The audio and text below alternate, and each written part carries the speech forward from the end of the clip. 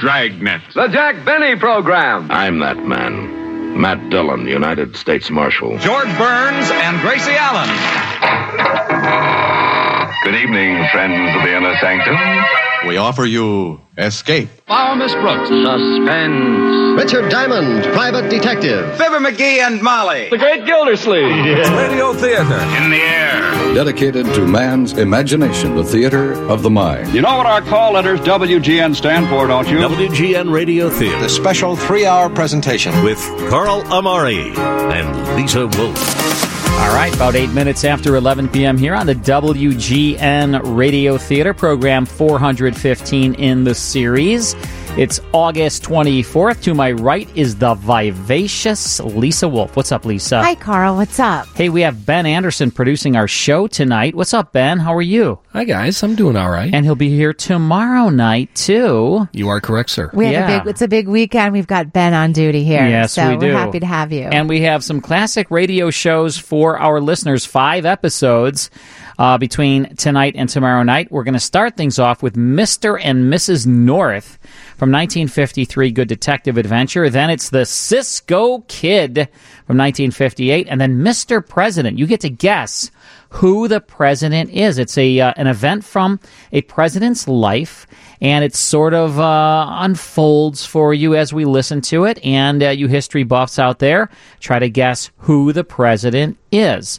So that's coming your way tonight. We will be here till 2 o'clock in the morning. We're going to play our game, Is It Real or Is It Ridiculous? Brought to you by Cat's Pride. Yes, and the celebrity is Lisa Kudrow, one of your favorites. Yeah, I like her. I know you do. And we are going to be giving away 2 tickets to Mercury Theater show called Monty Python Spamalot.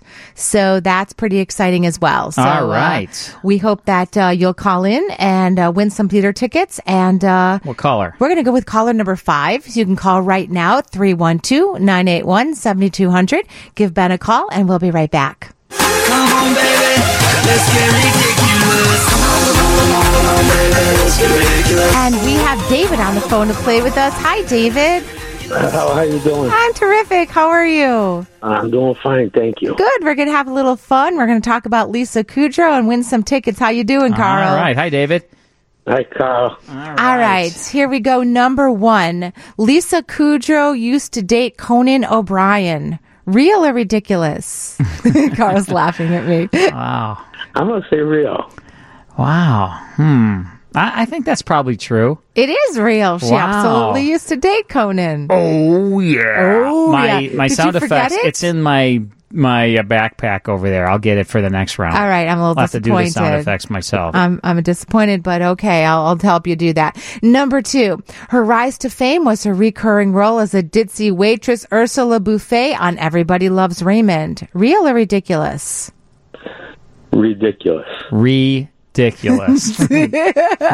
Which part? You are right. Loves Raymond. It is ridiculous. She was definitely not an Everybody Loves Raymond, but she did start with that role, and it was on the show Mad About You, and that's where she started that role. Oh, yeah. Oh, yeah. Okay. I watch every Raymond program. It's a great show. I know, it's a great show.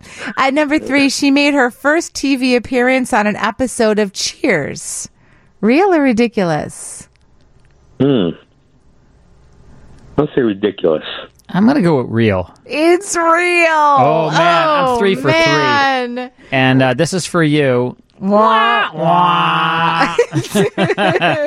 Oh, David, that's all right. You're a winner. You know what? You have won, and you got a great gift here because Mercury Theater Chicago presents the positively medieval satire Monty Python Spamalot. It's opening August 30th, and Newsday calls Spamalot a holy grail of big crowd-pleasing musical comedy. You can check it out at mercurytheaterchicago.com, but you've won 2 tickets. You are going to love it. It's a lot of fun. Mercury Theater does the best stuff, and that's a really fun show. So I hope you have a great evening there. Thank you, guys. Terrific. Thanks, David. Thank you. All right, buddy. All right, he's a big winner. And we have a text in line, folks, 312-981. 7200. We love getting your texts. Lisa reads them and then reads... I read them aloud for Carl. Yeah. I'm kind of his reader. Yeah. But I read them with feeling. She has the screen in front of her. I have all of these other buttons and you have lights. The screen, too. Ben, who has more buttons and stuff in front of him? Ben has more buttons. Well, Ben does. I'm talking about between Lisa and I. Carl, you probably have buttons in front of you you don't need to have in front of you. There's a lot of buttons here. Yeah. There's buttons you don't use. I can't do the text in He just likes when I read to him because I read it with feeling. So if you write me a message with feeling, I'll read it that way. You read it with a smile in your voice. Sometimes I'm not so happy, but most of the time. Depends what they have to say. Yes. Well, you know what? We don't play Mr. and Mrs. North enough, in my opinion. It is one of the best detective shows. They were like amateur detectives. They were a married couple, okay? And they were a publisher. He was a big publisher, and she was his beautiful wife. And once a week, for whatever reason, they would stumble across a murder. You know, there was they would go out to eat, come home, and there was a dead body in their apartment. You know, that happens all the time. Yeah, that's pretty typical for me as well. And so what they would do is solve the crime. This characters, Mr. and Mrs. North, were created by Francis and Richard Lockridge, and they were seen in motion pictures, on television, heard on radio. They were in novels. Very, very popular character. When it first came to radio in 1942, it had 20 million weekly listeners. Very, very popular. And Joseph Curtin and Alice Frost originated the roles. Then later, Richard Denning, who played the husband on My Favorite Husband. You know, he was George Cooper on that show, which you love, right? Well, he plays Mr. North, and then Barbara Britton plays his wife, and it was just a great show. You're going to hear it right now. It actually was the inspiration for Heart to Heart with Robert Wagner and Stephanie Powers, which was a very popular TV show as well. I loved Heart to Heart. Was that the 70s? I think late 70s, maybe 80s. Yeah. Might have been 80s. Yeah, I remember. All right, so we have a 1953 broadcast for you now called Family Affair. It stars Richard Denning and Barbara Britton. Here's part one of Mr. and Mrs. North. Jerry! What the? Jerry, help! That's Pam, Jerry. She's in the study. Come on, Bill. Something's the matter.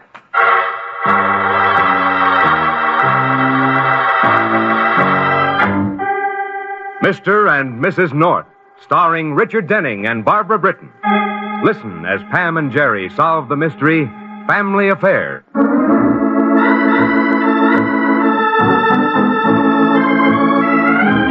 The Manhattan home of publisher Philip Kirby is on the 18th floor of an expensive building on Upper Fifth Avenue.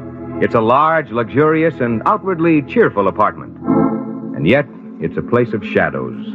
The kind of shadows that not even the bright morning sun spilling in through the windows overlooking Central Park can dispel. Dad? Janet? Hey, anybody home? Dave? Oh, hi, sis. Well, when did you get back? Oh, about an hour ago in the Century. Why didn't you let us know? But I did. Wired Dad at the office yesterday. Oh, he didn't tell me. The old boy's slipping. Not slipping, Dave. Falling. What? Or rather, has fallen. What are you talking about? Well, didn't you get the letter I wrote you? Well, yes, in San Francisco, but Wait a minute. You don't mean the woman that you wrote about, the one Dad's been dating? Yes, Linda Carroll. Dad is really serious about her? He's asked her to marry him. What? And she's accepted. But your letter gave no indication. Well, my letter was written 2 weeks ago. I didn't even know how far Dad had gone until he told me the day before yesterday. Well, who is this woman? Well, what's she like? Oh, wait, I'll show you. Well, here's a photograph of her. She's beautiful. Very. Look, Janet, do you think she's really in love with Dad? Oh, a woman like that? A woman of 27 in love with a man 62? Well, it's possible. Yeah. Oh, don't be a fool. And she's after money. Yes, and she's going to get it. What do you mean? Dad's giving her a small dowry of $100,000. Oh. And he's going to change his will. She'll share equally with us. What? He can't do that. He can, and he will, unless we do something. Oh, what can we do? Oh, I don't know. But I do know this. The day he brings Linda Carroll home as his wife is the day I walk out of this house. And out of his will? I'm not thinking of that. Then what are you thinking of? Of Mother. Oh, good Lord, David, she's been dead less than 6 months. What's Dad thinking of? Didn't he love Mother? Didn't their life together mean anything to him? How can he think of bringing another woman here? All right. Take it easy, Janet. Oh, David, you've got to talk to Dad. Try to bring him to his senses. I'd rather see Dad dead than married to that woman. Janet. I mean it, David. I'd rather see him dead.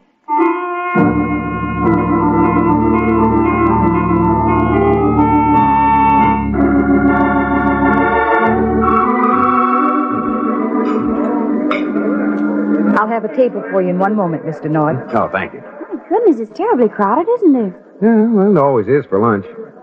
Oh, well, might as well wait as long as... Well, look who's here. Who? Philip Kirby. Kirby?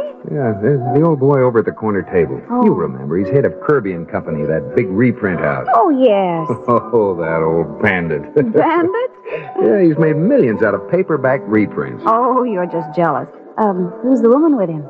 I'm sure I don't know. Well, don't sound much like you'd like to. Oh, now who's jealous? Oh, Kirby sees it. Come on, dear, we better stop by and say hello. All right. Jerry, my boy. And Mrs. North, it's good to see you. Hello, Mr. Kirby. Well, how are you, Phil? Fine. Linda, dear, I'd like you to meet Mr. and Mrs. North. Pam, Jerry, this is Linda Carroll. How do you do? Well, happy to meet you, Miss Carroll. Won't you two join us? Oh, no, thanks, Phil. We have a table coming up. Mr. North's a publisher, too, Linda. Oh? Oh, yes, the North books. How nice. Oh, by the way, Jerry, I'd like to get together with you about the reprint rights on that new Forbes novel. Suppose I give you a ring soon. Yeah, anytime. And incidentally, I'd like you two to keep the evening of the 10th open. Linda and I are giving a little party to announce our engagement. Your engagement? That's right, Mrs. North. Well, congratulations. Thanks, Jerry. I'm a lucky man. Mr. North, your table is ready. Oh, thank you. Well, come along, Pam. Be seeing you, Phil. Nice to have met you, Miss Carroll. Goodbye, Miss Carroll, Mr. Kirby. Goodbye. Remember the 10th. Yeah, we'll keep it open. Nice people, the North. They seem to be. But, Philip, wouldn't it be better to wait a little while before telling anybody about us? Wait? Why, Linda? I don't know. Superstitious, I guess. Afraid. Afraid? Afraid that something will happen to us. Now, what could possibly happen? Oh, I don't know, Philip, but I keep thinking of Janet and how much she resents me. Oh, don't worry about Janet. It's just that she was very close to her mother. More than most daughters. But she'll come around. Oh, I wonder. And what about David? What's he going to say? Oh, why don't you ask him? What? Dane! I'm sorry, Miss Carroll. I didn't mean to eavesdrop. Hello, Dad. No, son. Office told me I'd find you here. Well, sit down, boy, sit down. I completely forgot that you were getting back today. Under the circumstances, you're forgiven. My sister showed me a photograph of you, Miss Carroll. That's how I recognized you. And if you'll pardon the cliche, the photograph didn't do you justice. Thank you. Oh, by the way, Dad, your secretary asked me to remind you of a 2 o'clock appointment. Oh, by Jove, I almost forgot that, too. I better run. You're right. Come along, dear. Oh, why Miss Carroll, Dad? I was hoping she could stay and keep me company while I had lunch. I'd like to get better acquainted with my future stepmother. Well, it's a good idea. How about it, Linda? Well, Of course, if you'd prefer not to, Miss Carroll. Oh, no. No, I'd like to stay. Very much.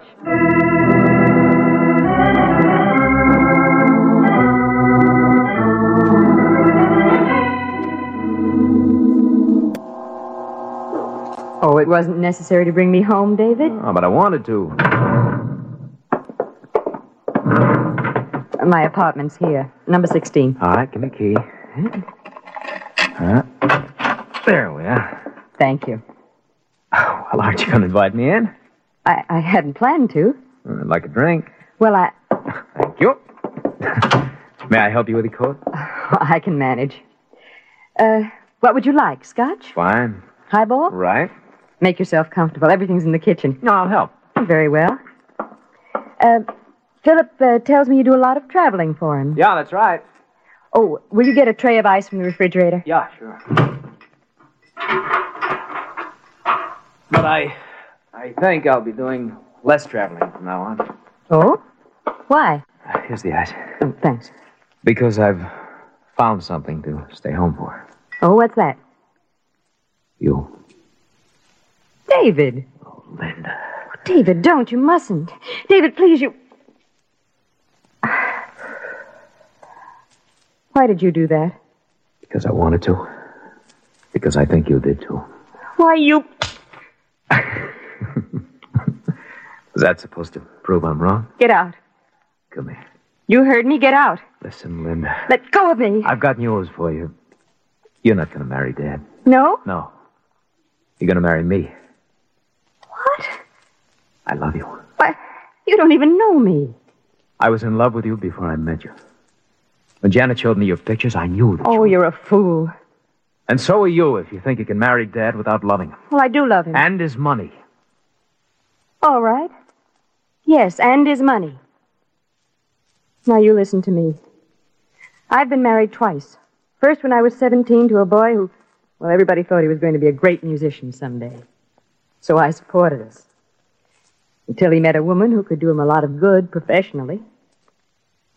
And then there was Carl. He's dead now. Do you know how he died? He was shot trying to pull a holdup to get some money. Money for me? Uh-oh. For a little blonde he was seeing on the side.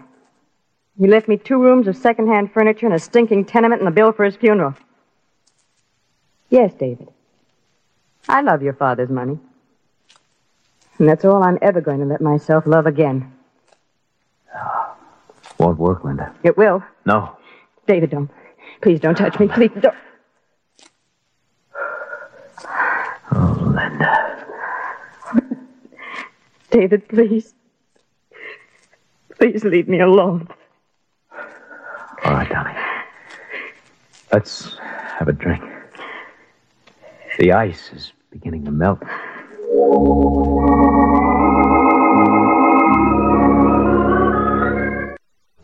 The ice is beginning to melt, Lisa. In here? Get some more ice for that, for my iced tea, please. That is the first portion of Mr. and Mrs. North with Family Affair. Barbara Britton and Richard Denning on that. Good series. And we have some people who've texted in who agree with you that you are not playing them enough and you should play it more. All right, I'll play some more. So we're Mr. all and in Mrs. North. agreement. Sounds good. All right, let's take a quick break. More after these words. Back to WGN Radio Theater with Earl Amari and Lisa Wolf. Thanks, David. It's 11:36 here on a Saturday night. And we are here till 2 o'clock in the morning playing all your favorite classic radio shows. Lisa and I are here every single Saturday and Sunday night, beginning at 11 p.m. We play 5 classic radio shows, all your favorites, The Shadow, Jack Benny, Boston Blackie, The Whistler, My Favorite Husband, Johnny Dollar. You name it, we have it here on the WGN Radio Theater. And we give away some great prizes every hour. I know we've got Mercury Theater this week. We have Steppenwolf coming up. We have Theater at the Center coming up. So we have a bunch of theater tickets, and we have some Lou Malnati's gift cards as well. So yeah, we always like to have some fun here. Speaking of theater. Theater of the mind. There it is. That's what we do here. We're listening to Mr. and Mrs. North, a show called Family Affair from 1953. Here's the conclusion.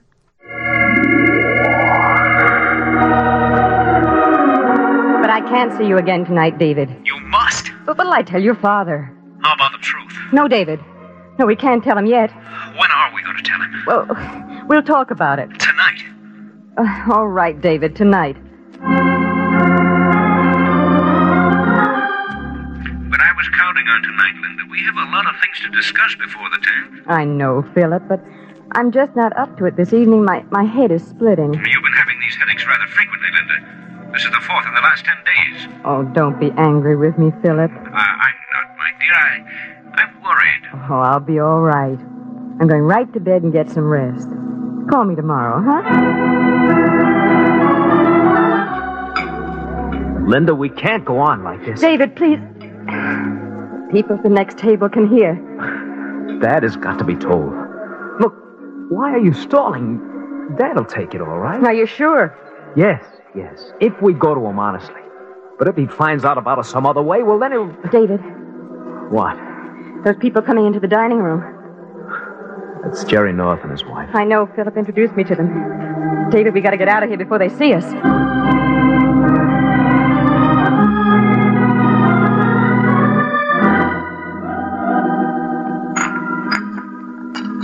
More coffee, darling? Oh, Pam, Pam. I can't. Look at the time. Oh, relax, Jerry. It's such a beautiful morning after such a lovely evening. Yeah, such an expensive evening, dear. Maybe publishers like the Kirbys can afford to relax after an evening on the town, but I can't. That was strange, wasn't it, Jerry? What? Seeing Miss Carroll with David Kirby at the Flame Club. Oh, are you still trying to make something of that? Well, I do think it's odd they didn't speak. Darling, there's something going on there. An engaged woman doesn't go to a place like the Flame Club with another man, even her fiancé's son. Phil Kirby probably knows all about it. You're just old-fashioned. Perhaps. But if I were engaged, I wouldn't go out with anyone else. Not even with your own husband? Oh, you know what I mean.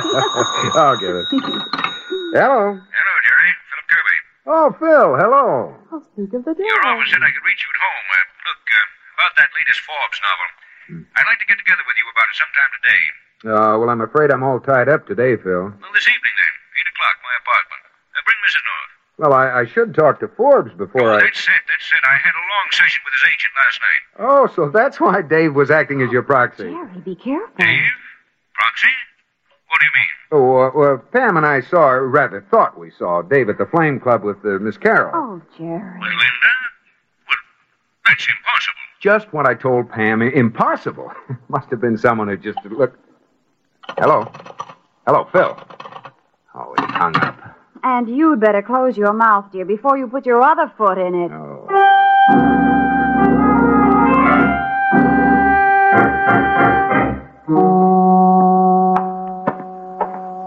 Is my son in, Miss Ryan? Why, yes, Mr. Kirby. Shall I... Never mind. Dad, what... I want to talk to you. Sure. Sit down. I was just writing Acme Press. Forget that. Where were you last night? Last night? What? Why, At the Flame Club. Yes. And who were you with? Well? So you know. Then it was Linda. Yes. Now I suppose you're going to say being out with her didn't mean anything? No, I'm not going to say that. You rotten little sneak. Stand up. Now listen to me, Dad. Listen. You heard me, Dad. Will you listen? Old as I am, I can still give you the beating of your life. Dad, I'll whip you within an inch of your life. All right. You're asking for it.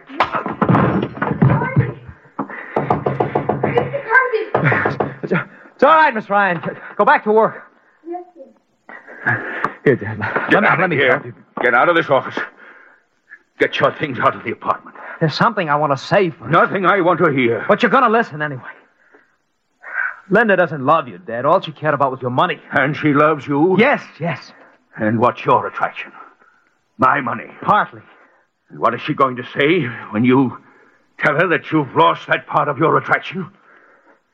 Have I, Dad? What did you think I meant when I told you to get out? And I don't want to have to tell you again. You won't. So long, Dad.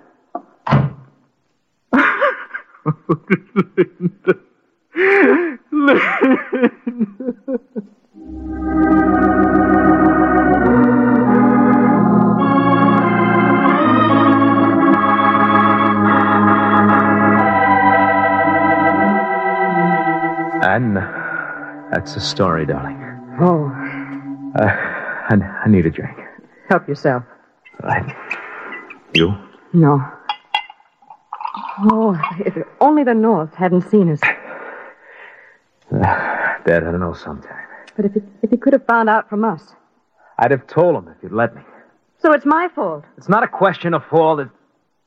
Oh, what difference does it make? A great deal. How? Just because I've lost my job? And any chance of ever getting your father's money. Don't say things like that, Linda. Now, wait a minute, David. Wait just 1 minute. I've been honest with you. I told you I wanted money, and I told you why I wanted it. Yes, and you also told me you were in love with me. Well, I'm not going to love you or anyone else, not at these prices. Well, you should have thought of that before you ran the chance of losing Dad. Yes, and I didn't know we were running the chance of losing his money. However, I'm going to correct that mistake right now. What are you going to do? I'm going to go to see Philip and ask him to take me back. You'd go crawling to him just Yes. And I'm very good at crawling, David. I've had a lot of practice. But this time I'm going to make it pay off big. Linda, where's your pride? It's up for sale. Isn't there anything that you wouldn't do for money? No, nothing.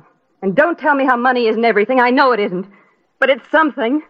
And something is more than I've ever had, so I'll take all I can get. Linda, I love you. You're not going back to Dad. No? And just exactly how are you going to stop me?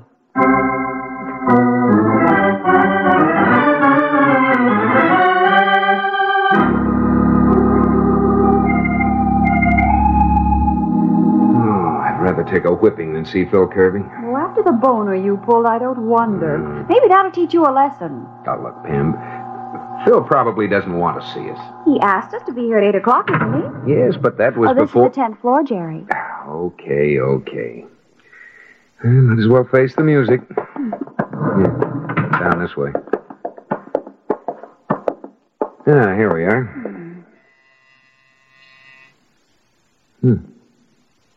Maybe there's no one home.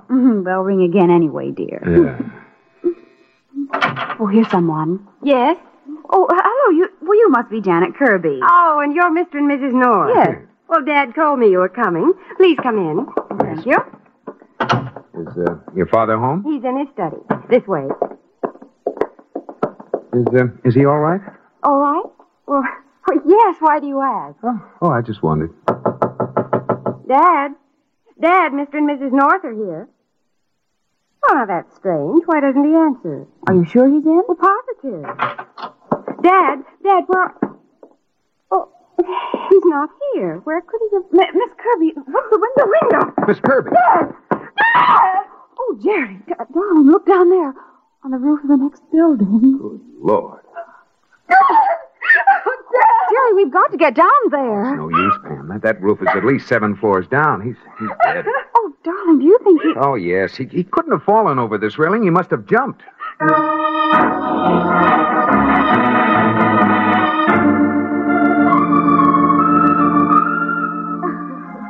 Now, Miss Kirby, if I could ask you a few questions. Where's my brother? Have you found him? We located him at Miss Carroll's apartment. They're on the way over here now. Miss Kirby, do you know of any reason for your father taking his own life? No. Even a guess, Miss Kirby? Maybe I can guess, Bill. It might have something to do with the fact that he found out that Linda Carroll was seeing David Kirby. Seeing David? Yes. You mean Linda and David were... No, they couldn't have done that to Dad. I'm afraid it's true. Woman. That hateful, horrible woman. And David... Now, please, Miss Kirby. Just one more question. When did you last see your father alive? About 6. And you didn't see him or speak to him after that? No. But I heard him. What do you mean? Well, someone rang the doorbell about 7:30, and Dad answered. Do you know who it was at the door? No. My room is at the back of the apartment. I didn't see or hear anything more until Mr. and Mrs. North arrived. I see. Jerry, Bill, come here. What is it, Pam? Look, There's what? here on the floor under the window. What? It looks like blood. Exactly. And that's exactly what it is. But whose could it be? And how did it get there? Well, that's just what I'd like to find. I'll answer it. Hello, Wigan speaking. Oh, hello, Doc. What? Well, are you sure? Uh-huh. Yeah. Well, I just saw something here that fits in with that, so you'd better get back up here quickly. Okay. What is it, Bill? It's murder, Jerry. Murder? What do you mean, Bill? Just what I said. That was the medical examiner. Philip Kirby didn't commit suicide. He was dead before he ever went out that window.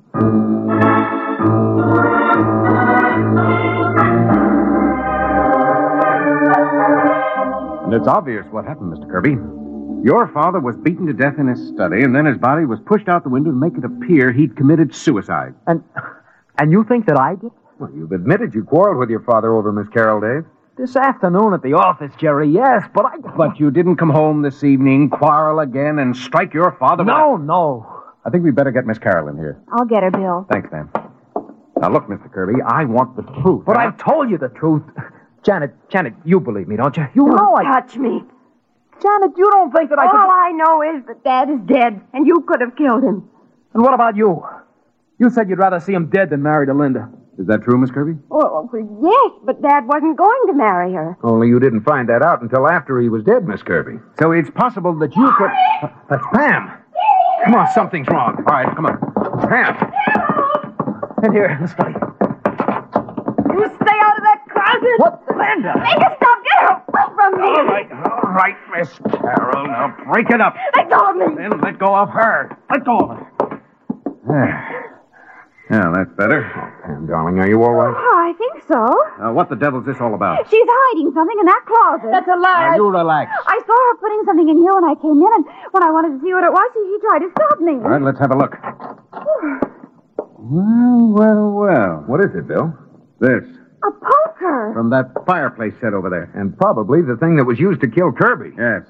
What's the idea, Miss Carroll? I was trying to protect David.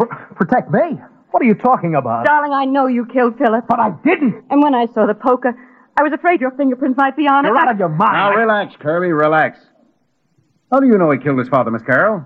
It was the only way he could prevent his father from throwing him out of the company and writing him out of his will. That's not true. Part of it is. Oh? Which part, dear? Well, the part about Philip Kirby's death being the only way David could keep any of his father's money, but the rest is wrong. How, Pam?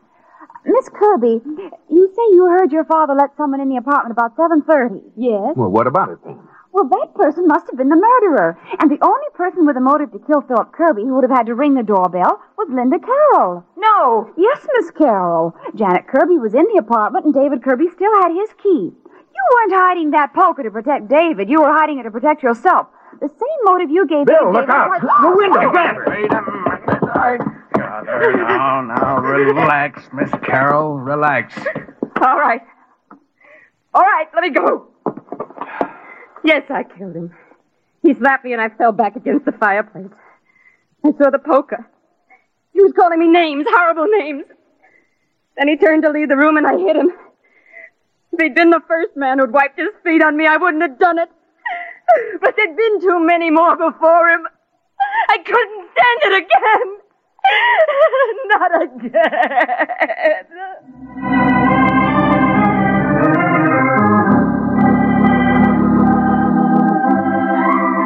Well, that's it, folks. We've got Miss Carroll's signed statement, and I thought I'd drop over and let you know. Thanks, Bill. Well, Jerry and I were just going to have some coffee. Bill, would you join us? Oh, thanks. I could stand a cup, you know. I'll make it right away. Oh, no, Pam. Oh, no. You relax. I'll make it. All right, dear. Won't be a minute. You know, I'm glad my wife isn't here to see this. To see what, Bill? A husband hopping to it the way Jerry is. Dorian says that Pam, dear, where's the coffee? Oh, in the cupboard above the sink, Jerry. You know, Dorian says I'm absolutely helpless around the house, that I couldn't even boil water. Hey, darling, what'll I boil the water in? Oh, in the tea kettle on the stove, dear. Yeah, Dorian says the only thing I know how to do in the kitchen is open a bottle of beer. Jerry! Oh, darling, what happened? Oh, I dropped the can of coffee and it spilled all over the floor. Hey, look, would anybody settle for a bottle of beer?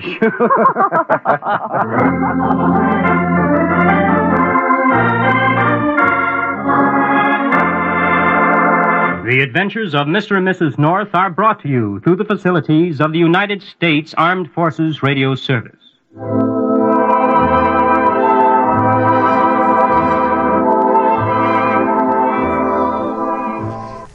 Mr. and Mrs. North, July 28, 1953, Family Affair, starring Richard Denning and Barbara Britton. Great show, right? It was a great show, and our listeners liked it as well, so that's a bonus. They're also going to like, Pancho! Oh, yeah. Cisco! That's coming up next, the Cisco Kid. And then after that, it's Mr. President. You can get a little history lesson. I could use a history lesson. Find out which president that Edward Arnold is playing. Every week he would play a different president, and they would dramatize an event in that president's life. It was a very interesting series. Did you used to play the game when you were a kid about what president, who's the president, I think it was called? No. It was all these historical facts, and you had to guess the president. I never was a kid. I didn't. I was born 5'11". You'll never be 5'11". 4'11", you mean? You got one number off, just like usual. 4'11". Oh, God, you're funny, Lisa. All right, let's take a quick break. Then it's more on the WGN Radio Theater. Back to WGN Radio Theater with Earl Amari and Lisa Wolf. Thanks, David. All right, it's 12:07 in this hour. The Cisco Kid, Lisa. Yes, he talked like this, you know. Mel Blanc for a while played that role. Remember Mel Blanc on the Jack Benny Show? He did the C-Sigh routine. Yeah, that's right. He did that voice, and they hired him as Pancho on the Cisco Kid for a while. Although this episode that we'll have tonight does not have Mel Blanc on it. It has Jack Mather as Cisco, Harry Lang as Pancho. Can you tell from listening that it's yes, not? Absolutely. You can hear the voice. In a moment, I can tell. Just one. In fact, less than a moment. It only takes a moment. Probably 1 second, I can tell. Do you know that song? It only takes a moment. No. It's from Hello Dolly. Sing it. Sing it for us. No, it's from Hello Dolly. Really? Yeah. Put the spotlight on, Lisa. Turn the lights out. Okay, sing. I don't want to sing it. No? It's like a slow, emotional song. I won't really? sound good singing it. Okay. I sang a couple of weeks ago. What did I sing? You sang the Johnny Cash, The Ring of Fire. Oh, yeah. See, I sang. This is a different kind of song. Yeah. It's a... Ben, I sang Ring of Fire. You missed it. That's impressive. You can go back. It takes a lot of range. You can go back and hear You'll the have to listen to the podcast. You'll appreciate it. Well, see, Ben just hit it on the head. I said, I can sing songs that don't have any range because I don't have any range. So it's just like that low monotone, like a Johnny Cash. Did you happen to watch America's Got Talent this week? Anybody? Now, no offense. Did you? When I say Johnny Ring Cash. of Fire, do you know what I'm talking about? Why? Curtis? Somebody sang Ring of Fire? He did. It was awful, right? It was the guy from that act with the husband and wife where she throws the knives with her feet. And she throws knives with her feet? With her toes. Oh, wow. They were dirty toes, really? too. Yeah. Oh, but man. But she wore underwear this time. She didn't before. Dirty toes? Yeah. I'll get you. And the whole time he's singing the Ring of Fire song, just sort of the way you did it, kind of like talk it, sing it. Yeah. And he's not a singer either. The Ring of Fire. So it sounded a lot like your version. Ring of Fire. You should check the America's Got Talent from last week. You know what? I love that show. I hate to admit it, but I love that show. Oh, it's a great show. Yeah. And Simon's on that, right? Yeah, he's a judge. Yeah, he's a judge. He's a great judge. He doesn't have much of a wardrobe, though. He's just got like a white got T-shirt. white shirts. That's about it. Black pants and white T-shirt. Yeah. That's all he has. That's all he. You know what? Those white T-shirts we should probably send him some cost clothing. a lot of money. We though, should probably right? send a few him $100 for a T-shirt. What do you think, Lisa? Should we send him some clothes? Probably. If he'd have me on the show, I would dress him. All right. In this hour, the Cisco Kid from May of 1958, show called Pot of Gold. Then in our next hour, Mr. President himself. But it's time now to play our game. Is it real or is it ridiculous? Brought to you by Cat's Pride. Yes, the celebrity is Alec Baldwin. Oh, yeah. A lot of fun. He played the Shadow in the movies. Yeah, and he does a great job on Saturday Night Live. I'll never forget some of his skits on that. I'm not going to comment about that. You don't have to. And we're going to be giving away 2 tickets for Mercury Theater Chicago show Monty Python Spam-A-Lot. All right. So you can call right now, 312-981-7200. Caller number 3. We'll be right back. Come on, baby. Let's get ridiculous. And we have Tiara on the phone. Do we have her? Hi, how are you?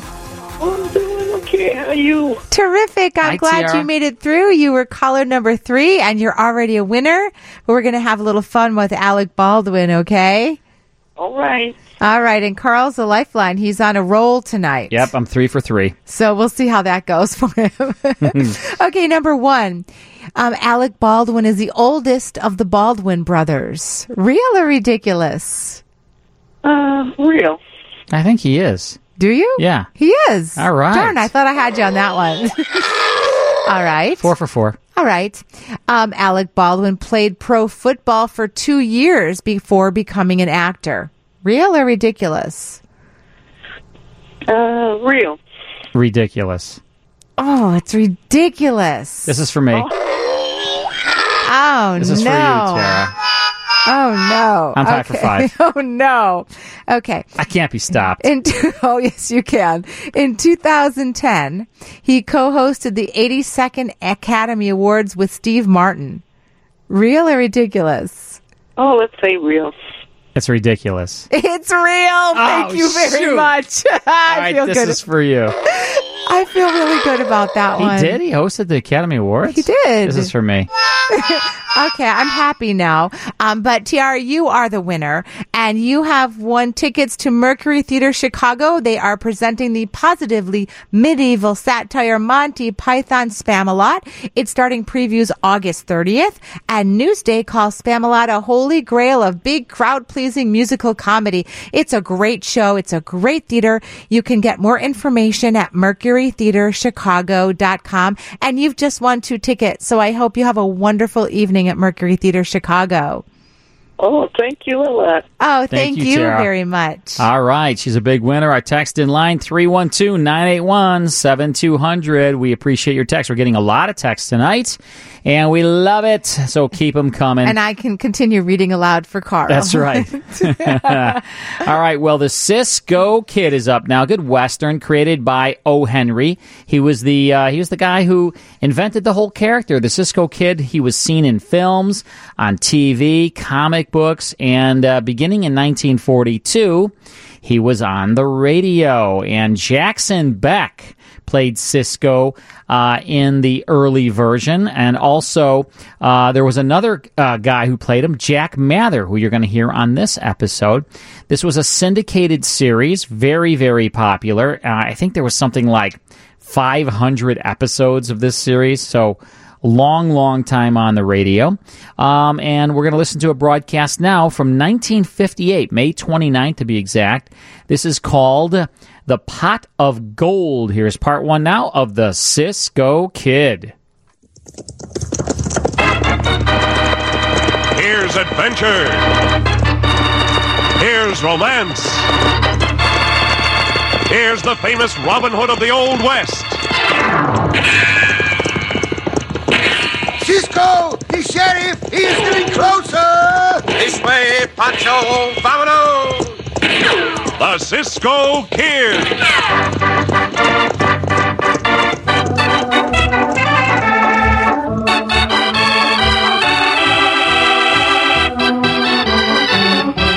And now the Cisco Kid in our exciting story, Pot of Gold. The story of the proverbial pot of gold, which was supposed to be found at the end of the rainbow, was duplicated in an event which occurred on the frontier of our West in the 1870s. The boldness and bravery of the famed Cisco Kid was the only bulwark that prevented this incident from becoming a dire tragedy. As our story opens, the long, rolling roar of thunder and the sharp, blinding stab of lightning proclaims the violence of the raging storm from which Cisco and Pancho seek shelter. Madre mia, what a storm, Cisco. You have been through enough of these western thunderstorms with me, Pancho, and know that they do not last for long. See, that is true, but Pancho's still getting awful wet. Look up toward that range of mountains, amigo. You can see that it is clear over there. See the... Pancho not can do this, Cisco. Why not, Chico? Is anything wrong? Do you have a stiff neck? No, Cisco, but when Pancho look up, the water from the brim of Pancho's sombrero run down Pancho's neck. You see, Piggy? I see what you mean. Hey, Santos, we are in luck. Please not say this, Cisco. You hear how it thunder when you say this? If you will crawl out from under your sombrero, you'll see that I am talking about that old shack just ahead of us. Wait. Where's the shack? Oh, you're right, Cisco. Hurry up. We get out the rain, huh? Up there, come. Go, loco, get out the rain. Now look to Pancho like there's anyone in the shack. It does seem to be deserted. And since the single room is large enough to hold the horses as well as ourselves, we'll get them in out of the rain also. You hear that, loco? Soon you and Diablo be dry and warm. Yeah. We can lead them through the doorway. Big enough for Diablo and Loco to pass through. I'm sure whoever used to own this cabin will not begrudge us or the horses the shelter can afford us. How'd you know we're able to afford it if you not know how much he charges for using the cabin? What I mean is that... Oh, never mind, Pancho. No, never mind. Yeah, door's open. Come on, Diablo, come. Come on, Loco. We get out from this terrible local raining. Pancho, we got a nice, good raining. Pancho, you'll never grow up. Why Pancho should want to? Pancho happy this way. You know you're going to be happy for long. Cisco, that hombre with the gun. Oh, my hand. That learned you the lesson, you coyote, you. Get your hands out in front of you. Keep them wide. Yeah, all right. I'm doing it. You should know better than to try for your other gun. Cisco just proved he's able to draw and I'll shoot you, even though your gun is in your hand and Cisco's in his holster. Cisco? The Cisco Kid? Sí, I Pancho. Are you really the Cisco Kid? Really. That is what I'm called, hombre. Well, if you're really the Cisco Kid, then you're not here to kill me. Of course not, hombre. Why should we want to kill you? Cisco not never kill nobody. Why did you throw down on us, hombre? You put your hands down now. Thanks, Cisco. I'm Lou Milton. I had a gun on you because I thought you and your partner were members of the Wild Bunch. The Wild Bunch? They're the worst outlaws and killers in the whole West. They wanted by more sheriffs in Mazda than the fleas want dogs. Why is the Wild Bunch after you, Senor Milton? Because of this. What is this? What? See for yourself. What is here, Huh? in my bedroll. A black iron pot. The kind a chuck wagon cook might use during a roundup. What's so special about this? What's in it? Chihuahua, Cisco, that iron pot filled with gold coins. These coins look like ancient Spanish doubloons. Where did you get them? They were entrusted to me by Doña Maria Cristina Velasco. Doña Velasco? We hear about her, Cisco. Doña Maria Velasco is known for her kindness and charity throughout the entire Southwest. I was trying to help her in one of these charitable deeds by delivering this gold, Cisco. Who'd you go to deliver it to, senor? Pancho. I have no objection to telling you.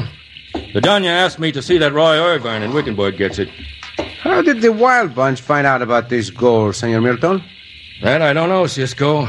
I do know I need help, and I can trust you. What do you mean, senor? Will you help me see that it's delivered safely to Wickenburg? Gotta be for a good cause, Cisco. Otherwise, that Doña Maria Cristina Velasco not be connected with it. Mi compañero and I will ride with you, senor. Good. Now I know nothing can stop this pot of gold from being delivered to Roy Irvine. After the job is done, I think Pancho and I will try to deliver the Wild Bunch to the law. Count me in on that, Cisco. I'd like to help you. Yes, Santos. There, on the rise of that far hill. Riders and horses is coming. Yeah, there are a lot of them. The Wild Bunch. It's them. Cisco, we've got to break up. Here, you take the pot of gold. You can get it to Roy Irvine better than I can. We'll see this through together. Oh, no time to waste, please. Here, take it. I'll try to lead him away. You can get your horses out the back door. Perhaps you're right. We'll meet you in Wickenburg, Senor Milton. Come on, Diablo. Come on. Get mounted, Pancho. Pancho, don't do it. This rain is thundering and lightning. Yeah, what is the address in Wickenburg? Number 27 Hacienda Street. Roy Irvine. Good luck. Vaya con Dios, Senor Milton. We do what this hombre tell us, Cisco? See, for now, I am not sure what this is all about.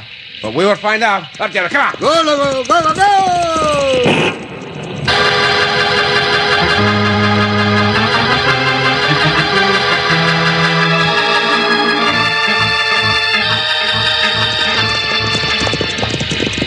There he is, boys. Don't let him get away this time.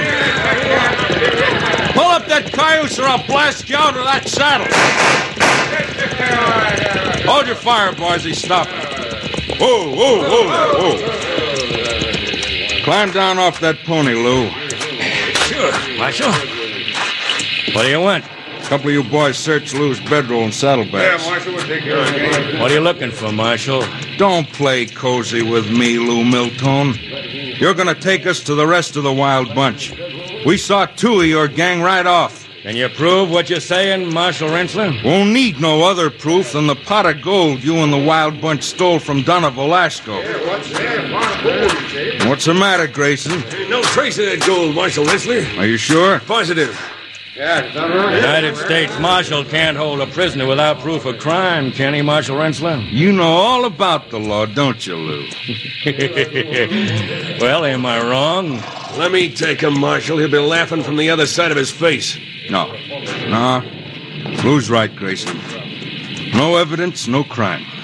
The law's the law. Now, you give me the slip once before, Lou, when the Wild Bunch broke up after the Velasco robbery. Looks like you done it again. I don't know what you're talking about, Marshal Rensler. I didn't figure you'd turn the gold over to anybody. I was wrong. But I'm not wrong when I say I'm going to get you, Lou, with the proof I need. You got me all wrong, Marshal. I'm a law-abiding citizen. I know them two partners of yours we saw right away have that gold, and I'm going after them now. Grayson, you and the boys go on back to town. You can't ride across the line as my posse. I wish we could, Marshal Rensselaer. What about Lou Miltone? Nothing we can do but set him loose. I'll catch up with you again, Lou, just like I'm going to catch them two partners of yours. I hope the hombre carrying that pot of gold tries to resist arrest and draws on me. I'll kill him.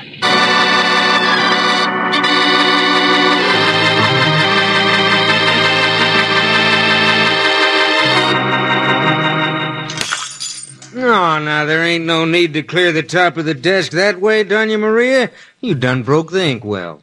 I will sign nothing over to you, you cowardly brute, Roy Irvine. Oh, 'tain't no call for you to act that way, Doña Maria. After all, you'll have complete use of your ranch for as long as you live. What do you care what happens to it when you're passed away?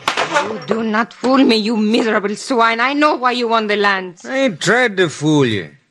You got a reputation for giving out lots of charity. I'm just taking some. You only wish title to the rancho so you and your wild bunch can have a legitimate reason to operate from there. I ain't denying it. And in return, we'll give you protection. And nobody'll bother you. I will sign nothing. I will give you nothing.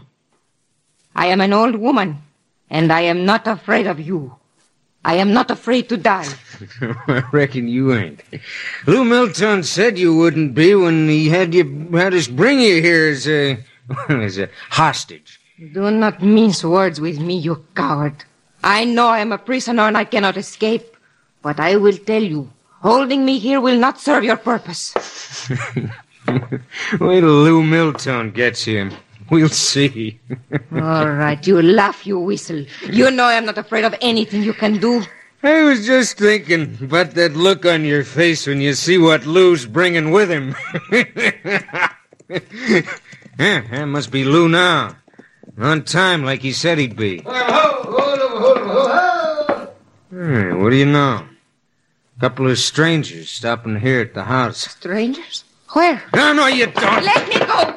Move! Right out of the room. You take your hands from me. Pretty feisty for an old lady, ain't you? Now go on. Get in there. Bully! You shut up. I'm going to tie and gag you. And if you give me any trouble, I'll slit your throat.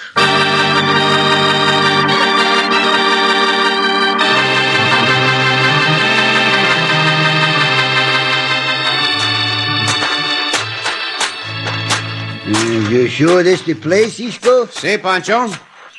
Number 27, Haciampa Street. See, this is it. I wonder why Doña Velasco when this pot of gold delivered to the Senor Roy Irving. I wonder about a lot of things, Pancho. Perhaps we'll find out when we meet Senor Irving. Oh, look, Cisco. There's a bell on the door. The kind where gotta be twist to ring. Let Pancho. Go ahead. I will hold the pot of gold. Gracias. Ding-a-ling-a-ling-a-ling-a-ling-a-ling. Santos, that rider is coming fast. Whoa there. That hombre stop right here. What he can want? You, holding that metal pot, set it down gently. And then both of you get your hands up. What is this all about, Senor Marshal? Do as I say, pronto, or I'll start shooting. Cisco, he go for his... Well, I told him to get his hands up. He went for his gun. Cisco just naturally go for his gun to shoot yours from your hand. Because he holding that gold, he not draw fast enough. Cisco!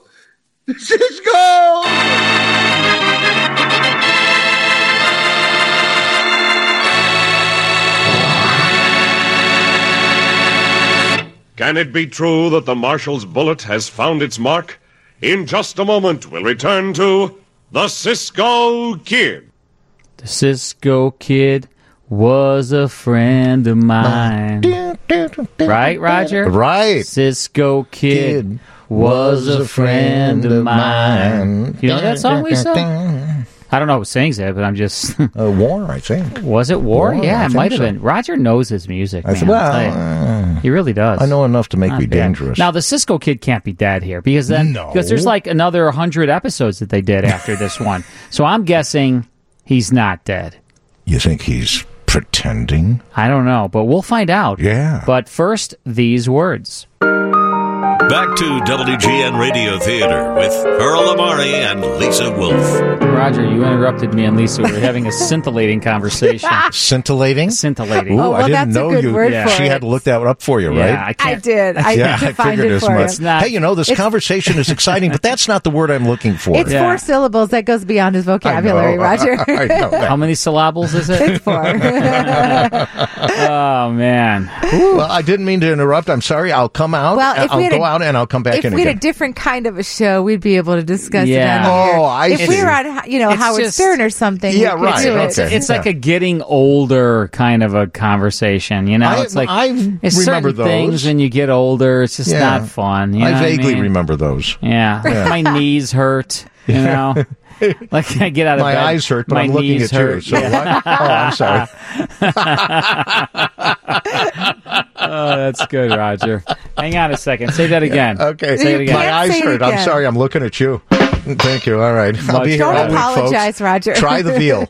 Elton Jim gave me a hard time about this thing About here. the drum? Yeah, I he know said- about the he old said- school sound effect. Yeah, he said that sound effect was in like 20 years ago. Well, guess what? Yeah. Carl was in 20 years ago. I'm old-fashioned. I'm very old-fashioned. I know you are, yeah. I'm like... And that sound effect was used on some of the old shows, especially like game shows and stuff. Stuff like that. I will also say that Carl's not only old-fashioned that way, but, in a lot of ways across the board in his personality. Yeah, I'm kind of and how old-fashioned. he looks at the world. He's Corny. an old soul. Yeah. Yeah. That's why I love these He's a classic very radio old He's shows. very corny. He's out in the cornfield. I mean, a lot. I don't believe in apps. I think it's a conspiracy. I don't think apps actually work. So I don't have any apps on any of my devices. A lot of people say that about you. You don't really work. I don't believe in technology, really. Well, you're using it right now. I use an abacus. Yeah. When I want to count something. Yeah. And you got a horse and buggy outside, so Horse it's and buggy. waiting for us for a ride home. And when he wants to add something, he asks the horse, "How much is 5 and 2?" And it goes, and just with the foot on the ground. Now, that was a good sound effect right there, Roger. He's got the machine in there. I don't have a machine. But he doesn't know how to push the buttons, Roger. One of them is one of them is a horse. I don't know. No, that's There you not go. the one. What was that? No, that's not. Oh no, he's going. No, that's he's not going it. That was through all not of me. them. That's annoying. that's a baby. That's really annoying. Yeah, God, remember that? That is grating, Remember that you sound. had 4 of those. I only. I had would have 3. another one tomorrow if I was 30 years younger. That's why she got a little doggy, because it's like her baby. She calls it her Aw. baby. Oh, it is my baby. That's sweet. I say he's my 5th baby. Fifth baby. Getting all the inheritance It's a different too, color, right? but All right. Well, we're listening to Pot of Gold on the Cisco Kid. Here's the conclusion.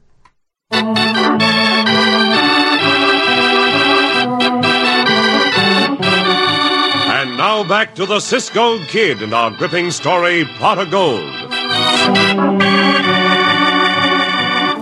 Though hunted himself, Lou Miltone is able to fool Cisco and Pancho into delivering a pot of gold to the home of Roy Irvine.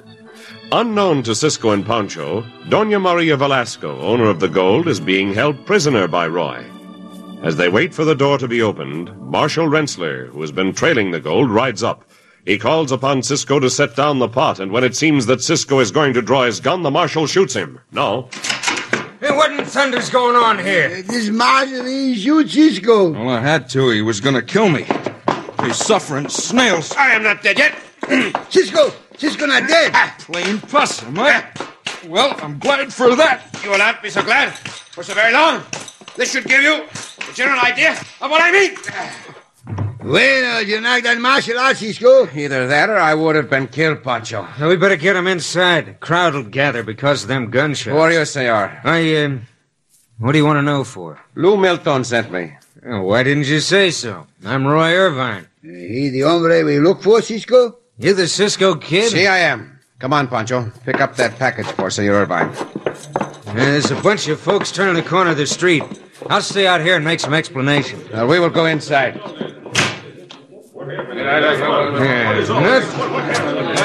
Nothing to get excited about, folks. Nothing important. Nothing to worry about. Just a couple of friends of mine rode in and gave me a real Western how do you do. Yeah, thanks for your interest. Good to know that if there was really some trouble, I could get some help. Thanks. Yeah, sure, anytime. Just let us know. Sure am glad I got good neighbors. Thanks again. Yeah, nice going, Roy. You used your head in the way you stalled him. I saw you at the back of the crowd, Lou. What was it all about? I'll explain later. What happened here? A big hombre in black mentioned your name. Says he's the Cisco Kid. He is. We gotta move careful with him. Back me no matter what I say. Sure. You know, he belted the marshal who was following us, knocked him out. Well, that works out all right. As long as we get in there before Cisco finds out he hit a real marshal. Say, Milton. Well, you made it. I'm sure glad to see you did, Cisco. And I am glad to see you slipped away from the wild bunch. And here's the pot of gold you asked us to help you deliver, Senor Lou. Maybe we find out what it's all about. I think we are due more of an explanation, Senor Lou. Hey, that hombre you knocked out's coming too. Panch already take his gun. Here, let me help you up, hombre. Yeah. What happened? What hit me? You get hit with the fist from the Cisco Kid. The Cisco Kid? You are going to lead me to the rest of the wild bunch, hombre. The wild bunch? What do you know about them? I believe you are one of the leaders. I want to know where the rest of your outlaws are. One way or another, you are going to tell me. Now make it easy on yourself. Yeah. Why don't you ask them two coyotes behind you? They're the leaders of the wild bunch. And I reckon you ain't in with them if you don't know that. You'll have to do better than that, Rensselaer, to fool Pancho here and Cisco, too. You gotta let her go, you jayhawker. First pretending to be a marshal and then accusing us of being outlaws. Well, I can prove it. I got my credentials in my pocket. Oh, no, you don't. Get him, Lou, before he gets that gun. Hey, un momento. This gun barrel will quiet you down. There's no need for you to gun whip that hombre. He's probably going for a Derringer in his back pocket. He mentioned credentials. I think I will have a look. Cisco, look out! That little Milton go to gun whip Joe. Gun whip Pancho, will you skulking sidewinder? As I suspected, this Rensselaer hombre was right. Roy, help me get I'll get him the same way we got the other two. Oh! The great Cisco Kid. Fell into the trap like a gopher. Look at him now. Helpless as a newborn doggy. How'd you ever get him to deliver that pot of gold for you? I was about to kill him. He shot the gun out of my hand. When I heard Pancho call him Cisco, I knew I could get him to help. Long as he believed I was on the side of the law. What did you tell him? That'll keep for another time. Where's the Velasco woman? In the other room, tied and gagged. Now, we better tie these sleeping beauties before they come to. I'll hop to it. You reckon you can get Doña Maria to sign over her ranch? With these law dogs here, it'll be a Latigo cinch. Now, what do you mean? I'll threaten to kill him if she don't. She'll sign. Even when she does, we can't afford to set him free. Who's gonna? Either way, no matter what she does, they die.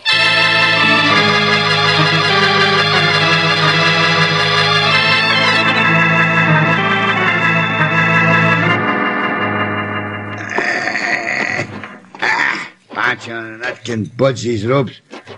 How about you, Cisco? They did a good job of tying us. What about yours, Marshal Rensselaer? The knots of these ropes are like rocks. I feel very badly. I was too smart. I am to blame for our predicament. You not know, Cisco. That bandito tells such a good story.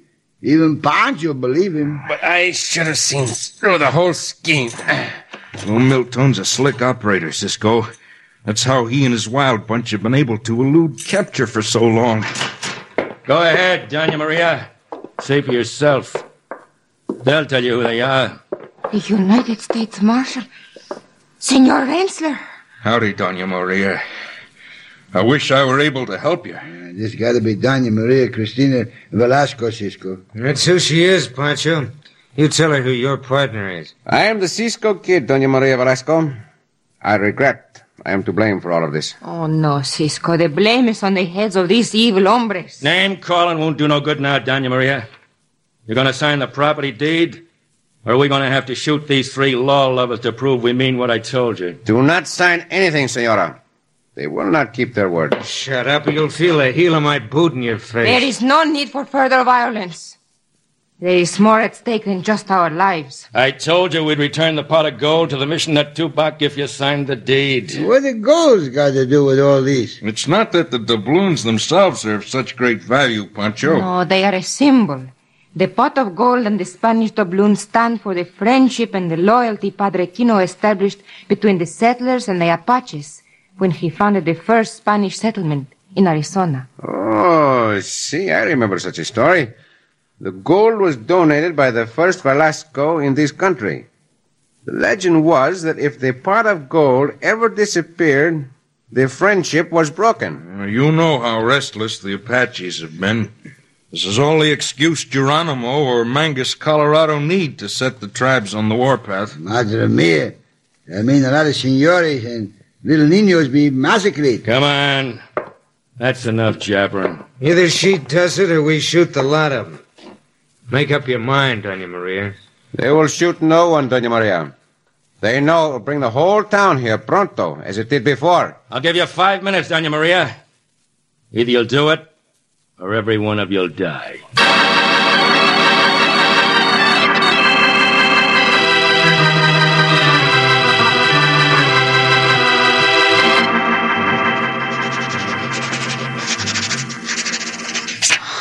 There. It is done. You have my rancho. Now I beg of you, in the name of humanity, keep your promises. Return the gold to the mission and release Cisco, Pancho, and the marshal. Is it all right, Lou? Is it signed all right? Signed, sealed, and delivered. We got what we need. The Wild Bunch is going to run this entire territory. Your promises, hombres. Oh, yeah. We did promise, didn't we, Roy? Well, I'll tell you how we're going to keep that promise. Nah, I gotta. Get that rope, Roy. We'll tie it. You lying dogs. Cisco was right. You never intended to keep any of your promises. Now, ain't that a shame you didn't think of that before? Too bad Cisco ain't here to help you. Cisco, he got loose. Cisco! Out of my way, I'll gun him down. Now, Roy. Shooting that gun off will be like calling a town meeting. We don't want that. I'm glad to hear that. How you both something in the way of fists? We clubbed you and knocked you out once. We can do it again. Circle around him, Roy. We'll find an opening. Why waste time? We got the guns. He ain't. You have all you asked for. Let him alone, please. No, gracias, Doña Maria.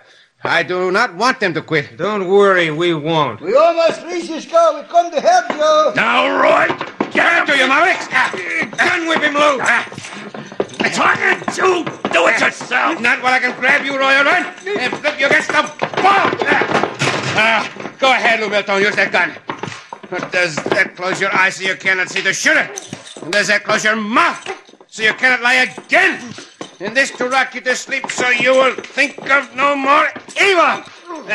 Cisco, behind you, Roy Irvine. Yes, Senor Marshal. We help Cisco. I want no help with you, Irvine.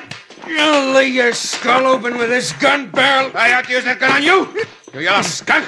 But I'm sure you remember this for a lot longer than you will a bullet. Magnifico. Bravo, Cisco. Ay, when you are angry, you are like a lion. We too late to take a punch at those mavericks. You sure did a good job on him, Cisco. Yeah. Now it is your turn to do a good job on them, Marshal Rensler. Make sure they remain in jail the rest of their lives.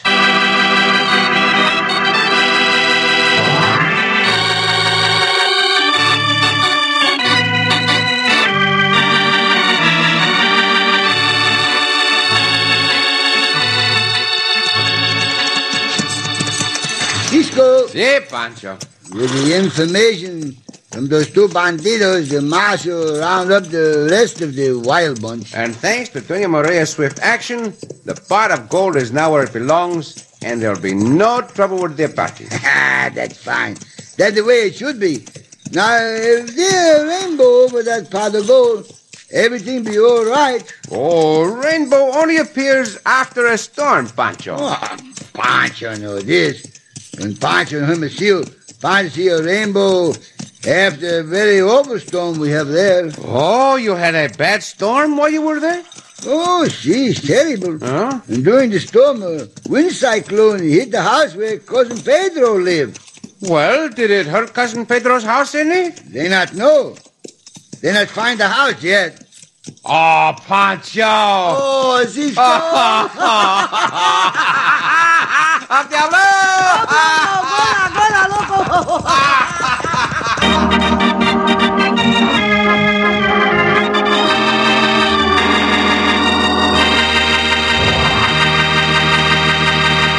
And so ends another exciting adventure with O. Henry's famous Robin Hood of the West, the Cisco Kid.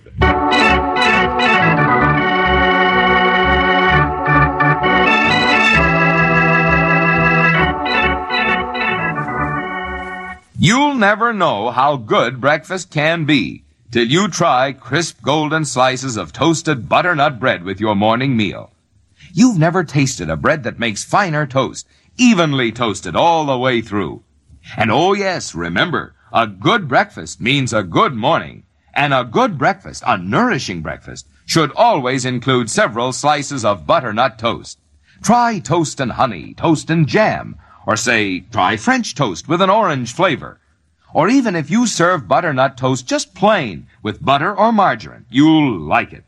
Butternut's always a favorite. And it's good for you, too. Vitamin and mineral enriched to the highest government standards. So next time you buy bread, don't just say bread. Say, Tut, tut, nothing but butternut bread. Say good butternut bread, please. The only loaf you'll see in your grocery store in the blue and white checked gingham picture wrapper. No other like it for freshness or flavor.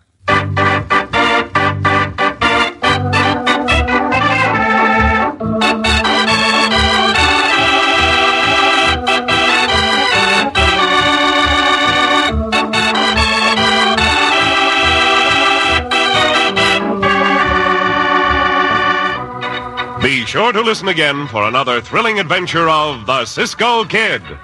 Cisco Kid was played by Jack Mather, Pancho by Harry Lang.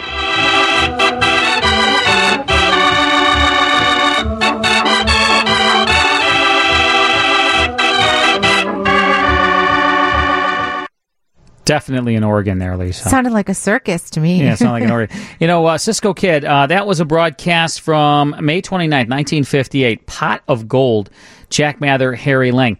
I'm trying to think I can't remember who it was that was on this show that I interviewed one time, and he or she was telling me that this show was recorded live onto a 16-inch, disc, right? Okay, so if you listen to the show, and I was listening really carefully, I heard a couple of little mistakes by one of the actor.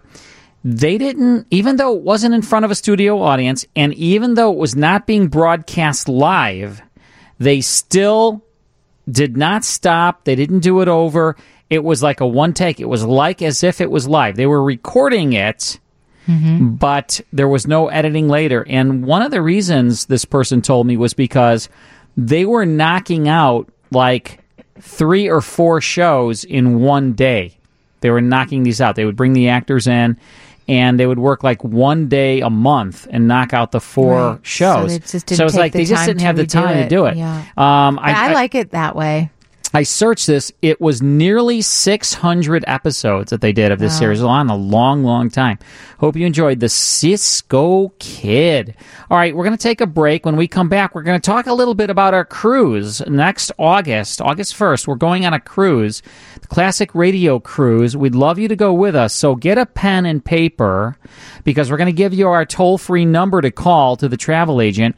If you have any questions, we'd love for you to go on this cruise with us, which we'll tell you all about right after these words. All right, so you want me to sing for you, or no, what? Thank you. I think Ben is part of his brain Is you know the jars? What are you talking about, Carl? You know, AB. What? Abby? Abby normal. Abby normal. I think Ben's brain is Abby normal. There's music here. We talk, then we go to break. We come back. I do the live read. It's a learning curve. That's all right. All right, Ben. All right. We'll keep you though. We'll still keep you around. So make believe it played. Okay, we have Mr. President in this hour, Edward Arnold. You're going to get to guess what president he's playing. And we're going to play our game. Is it real or is it ridiculous? Yes, the celebrity is Goldie Hawn. Goldie Hawn. Right? Yeah. And we are going to be giving away the desktop indoor weather station brought to you by American Sock Weather it Makers. to me. Remember, she used to say that all the time? Yeah. Sock it to me. I do. Oh, man. She was a cutie, huh? She still is a cutie. I mean, I'm just saying on that show. I know. You're talking about Laughing? Yeah, Laughing. Yeah. Sock it to me. She's still fantastic. I know. She's just great. All right. Well, what caller We're would you going to go like? with caller number 4. Call right now, 312-981-7200. We'll be right back. Chicago stories told 24/7. 720 WGN.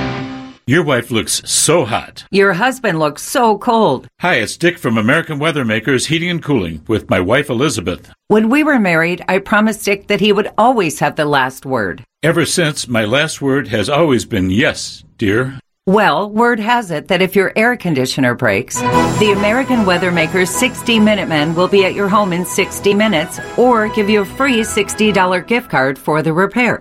And we offer a lifetime warranty on our repairs, but never charge travel or overtime. Plus, I love that American Weather Makers offers the best prices on the top furnace and air conditioner brands every day. So if your air conditioner breaks, give us a jingle. American Weather Makers, we won't be comfortable until you are. Call toll free 855-955-HVAC. For the final word in cooling, visit AmericanWeathermakers.com or call 855-955-HVAC. Soak up the sun along the Caribbean Sea. Join me, Kevin Powell, Lauren Lapka, and your favorite White Sox players in Cancun, Mexico for Apple Vacation Socks on the Beach this December 8th through the 15th. You'll enjoy 7 nights of all-inclusive accommodations at Iberostar Selection Cancun with the option of the adults-only Coral Level plus exclusive White Sox events like cocktail parties, beach games, and more. Packages include your nonstop round-trip flight from Chicago plus hotel transfers. Book your trip today at WGNradio.com/events. Hey, this is John Williams with this heat we're experiencing. Is your home staying cool enough? If not, it could be those leaky old windows and doors. Call Next Door and Window today. They'll determine the problem areas that should be addressed. And right now, buy one, get one 30% off on all windows and doors. Plus 18 months of interest-free financing. Call 1-800-NEXT-DOOR to schedule a free evaluation. Or go to 1-800-NEXTDOOR.com. Next Door and Window, thousands of options, one perfect fit. Brian and the Northsiders look to send the Nationals hacking and packing. Cubs Nats today at 1 on WGN TV Sports. Come on, baby, let's get ridiculous. All right, we have Mac on the phone to play the game with us. Hey, Mac. Hey, how you doing? I'm great. How you doing? Hi, Mac. Great. How all are you doing? We're good, Mac. We're good. Well, we broke Carl's streak last time, so he got one wrong. We're going to see how he does with Goldie Hawn. I'm pretty sure I'm going to stump you a little bit. Okay? Number 1, she began training to be an opera singer at the age of 5. Real or ridiculous? I'm going to go with it because it sounds I'll say real. I'm going to say ridiculous. Oh, it's ridiculous. It sounds real, but it's not. All right. Oh, Max, sorry about that. Max. All right. Here we go. Number 2. She formed the production company Imprint Entertainment in 2003 with Kurt Russell. Real or ridiculous? That's real. I'm so sorry. Oh, man. It's called Cosmic Entertainment. Wait. Oh, yeah. I'm sorry, Mac. I just had to break Carl's streak, so I had to be rough on him. She posed for the cover of GQ magazine at the age of 39. GQ. Real or ridiculous? Say real. GQ. No, it's a men's magazine. I'll say ridiculous. That's right. It's a men's magazine. Ridiculous. It's ridiculous. All right. She posed for Playboy, though. Well, I still got you, Carl. He likes to play them both. Look, hey, you know what? I only missed 2 out of 9. It's not too bad. No, it's not too bad. But the winner here is Mac, Yes, because it is. you have won the desktop indoor weather station. It's brought to you by American Weather Makers Heating and Cooling. They are the 60-minute men. Visit AmericanWeathermakers.com. Thank you, Mac, for calling. You are going to love your desktop indoor weather station, and I appreciate your calling in and playing the game. You're quite welcome. Take care. You're a good sport. All right, Mac. He's a big winner. 312-981-7200. That's our text in line. We're here for another 45 minutes. When we come back tonight, we have, 2 episodes of Lucille Ball. Yeah, this is like a night in heaven for me. We've got Suspense, it's starring Lucille Ball, and we have My Favorite Husband, which stars Lucille Ball. So this is kind of a and Lisa Richard night. Denning, who was on Mr. and Mrs. North earlier today. So it's a big night. Oh, yeah. You're not going to want to miss Suspense All with right, Lucille so I'll Ball be here. and My Favorite Husband. I'll show up. But right now it's time for Mr. President. This was a historical drama series heard on ABC from 1947 all the way until 1953. Each week, Edward Arnold starred in a dramatized incident in the life of one of the men who held the office of President of the United States. Now, the dialogue is really interesting, Lisa. The dialogue was written in such a way as to not reveal the name of the president until the last line of dialogue, giving listeners a chance to guess who he was. It was created by Robert G. Jennings, and it featured radio's top supporting players. So we're going to give our listeners an opportunity to guess who the president is Edward Arnold is playing. Let's go back to August 6, 1950. This is called Hold the Lion. Here's part 1 now of Mr. President. The following program is transcribed. The honor of my country shall never be stained by an apology from me for the statement of truth or the performance of duty.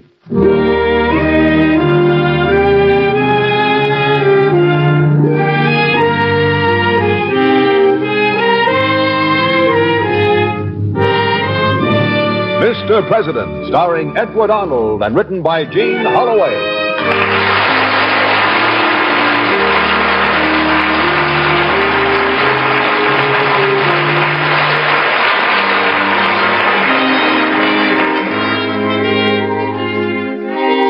Mr. President, at home and in the White House, the elected leader of our people, our fellow citizen and neighbor.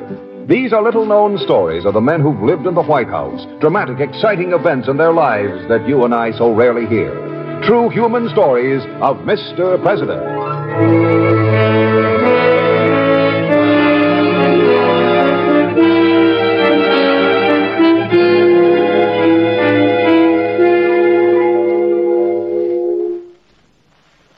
In a moment, we'll bring you Edward Arnold as Mr. President. But first, let's take a look at the job that Thomas Jefferson described as a life of splendid misery.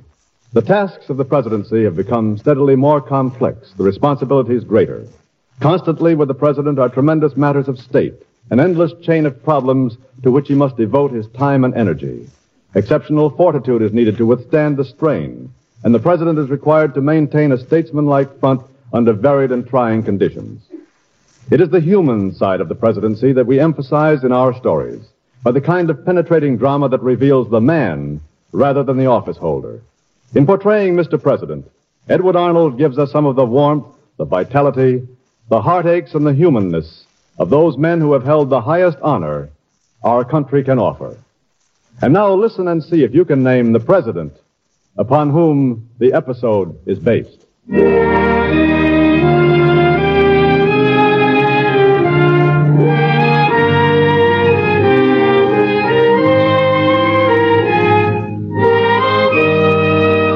Here's a story that happened in Washington a few years ago. Listen closely and see if you can tell who the president was. It was early in the morning, but already the president was having his troubles. Well, Mr. President, as your Secretary of State, naturally I'll do whatever you wish in these matters. But Monsieur Serurier begs that you consider France's position. No, I've given France all the consideration I intend to give. They have owed us money for years, and for years the only payment we've been getting is evasion, evasion, evasion. Now, They signed a treaty with me agreeing that they would pay us 25 million francs in 6 annual installments, didn't they? Yes, they did. And in return, we agreed to lower the duty on French wines, which we did, didn't we? Yes, we certainly did. All right. Now then, we sent a bill to France for the amount due, and they didn't pay it, did they? No. Well, all right. Order the Navy ready for sea duty. Now then, what's the next matter I have to take up this morning? Order the Navy ready for sea duty. Are we going to declare war on France? We're going to get our money. You can tell Monsieur Serrurier to advise his government of that. Now then, what else do I have to make a decision on this morning? Well, there's the matter of Bashar Mamoon. Who? Bashar Mamoon. Who in the world is Bashar Mamoon? Bashar Mamoon is a male lion on the coast of Africa. Well, what in the world has a male lion on the coast of Africa got to do with me? He belongs to you. He what? He belongs to you. Oh, you're crazy. I shouldn't be a bit surprised.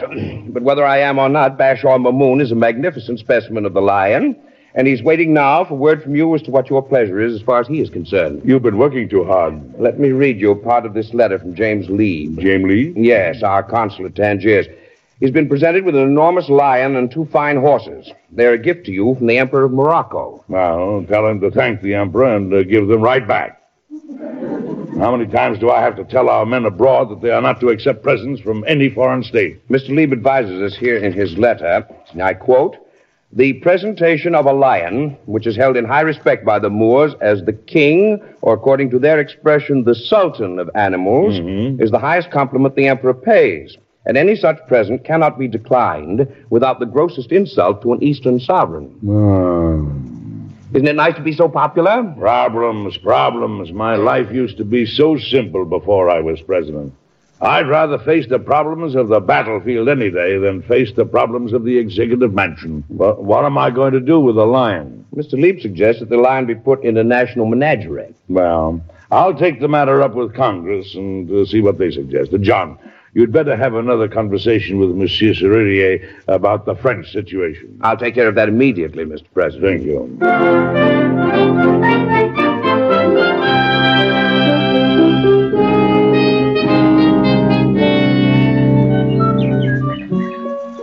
Ah, Mr. President. Oh, Monsieur Serrurier.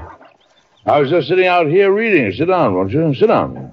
Well, this is a piece of luck. I was just coming from a conference with Mr. Forsyth, and he told me of your displeasure with France. I feel very strongly about this matter, Monsieur Serrurier. Oh, Mr. Forsyth left no doubt about that.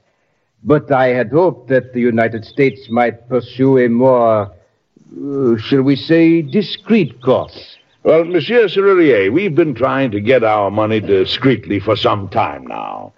That hasn't worked, so I'm afraid we just have to take the bit in our teeth and discretion be hanged.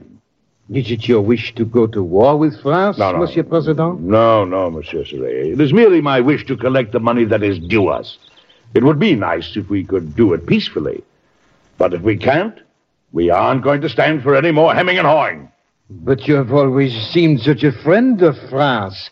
Why, you are even the godfather to the King of France's youngest subject here in Washington. Do you know, Monsieur Serrurier, if a friend owes me money, I expect him to pay me much faster than I would expect payment from an enemy. I do consider myself a good friend of France, and I hope your country isn't taking advantage of the fact. Mr. President, France never takes advantage of anyone. Why, from what country did Lafayette come to aid you in your struggle for freedom? Monsieur Serrurier, we admit that, but we still want our money. But these things take time, Monsieur President. Yes, so I've noticed. Oh, pardon, sir, you dropped your book. Permit me. Oh, you look startled, monsieur. Well, it does seem to be a rather peculiar book for you to be reading. The Care and Feeding of Lions? No, not at all. I've newly become a father to one. What? Yes, a gift from the Emperor of Morocco. Congress is having a meeting now trying to decide what to do with it. But in the meantime, the lion has been put on board the William Tell and is on its way here. Is it a man-eating lion? I'm not sure, but according to a completely unverified rumor, it is quite partial to Frenchmen. No. Yes. Mr. President, I do not think the situation with France is one that calls for liberty. Probably not, Monsieur Serurier, but my time is so split up between the problem of the French debt and the problem of the lion that it's very difficult for me to keep them separated. And of the two, do you know the lion is really more of a problem? I know what to do about France, but for the life of me, I still haven't figured out what to do about the lion. Well, maybe Congress can help me out.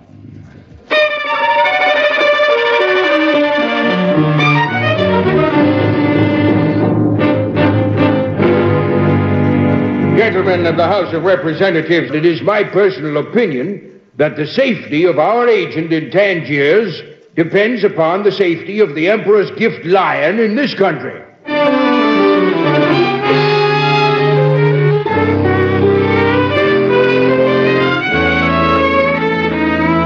John, that is absolutely fantastic. Well, fantastic or not, Mr. President, you'd better take good care of that lion. What does the House advise me to do? The House hasn't made a decision, but the committee advises that the animals be sold and the proceeds deposited in the Treasury. Well, according to the report, that might mean our representative in Tangiers might be sold and the money deposited in the Emperor's Treasury. Oh, I hardly think that, Mr. President. Why couldn't he have chosen to give me some other kind of a gift, like handkerchiefs or something?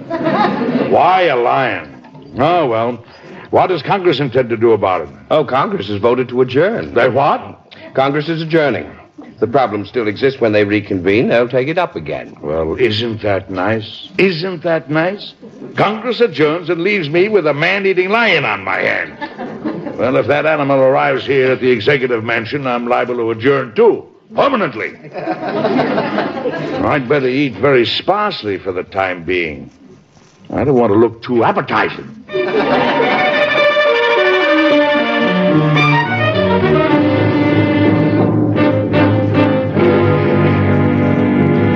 Now, let me see. What else do I want to say in this message to Congress?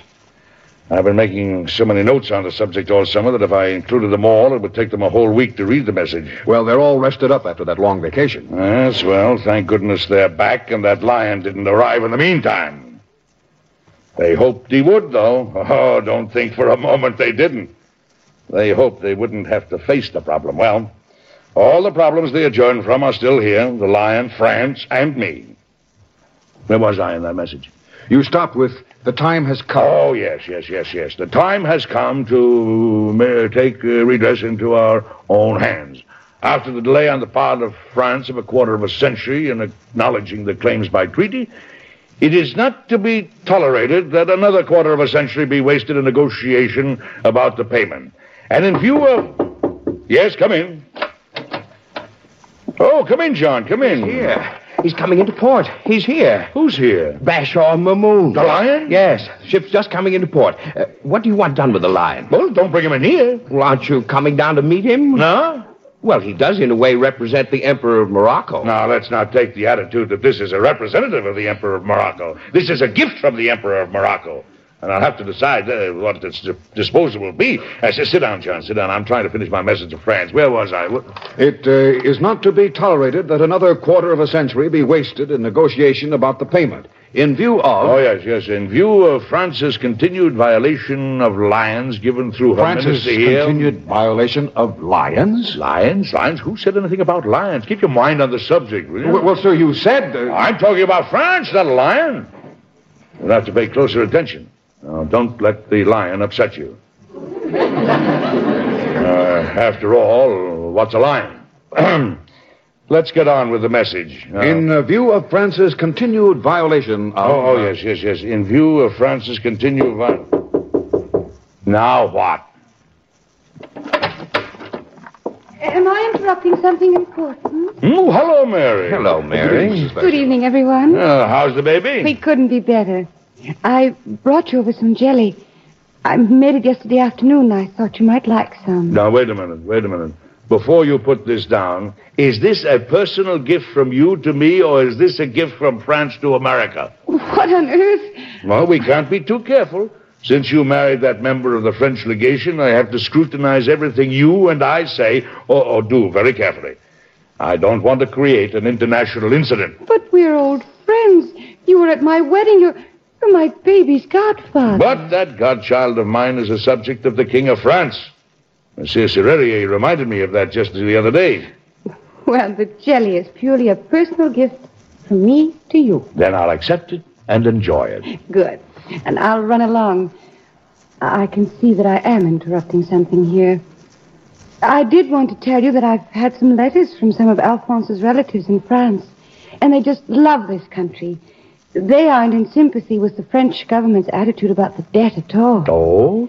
And, it would be a shame to declare war on France when the people aren't at fault, wouldn't it? Why, you little agent, you. Mary Louise Pajot, I'm surprised at you. What are you two laughing at?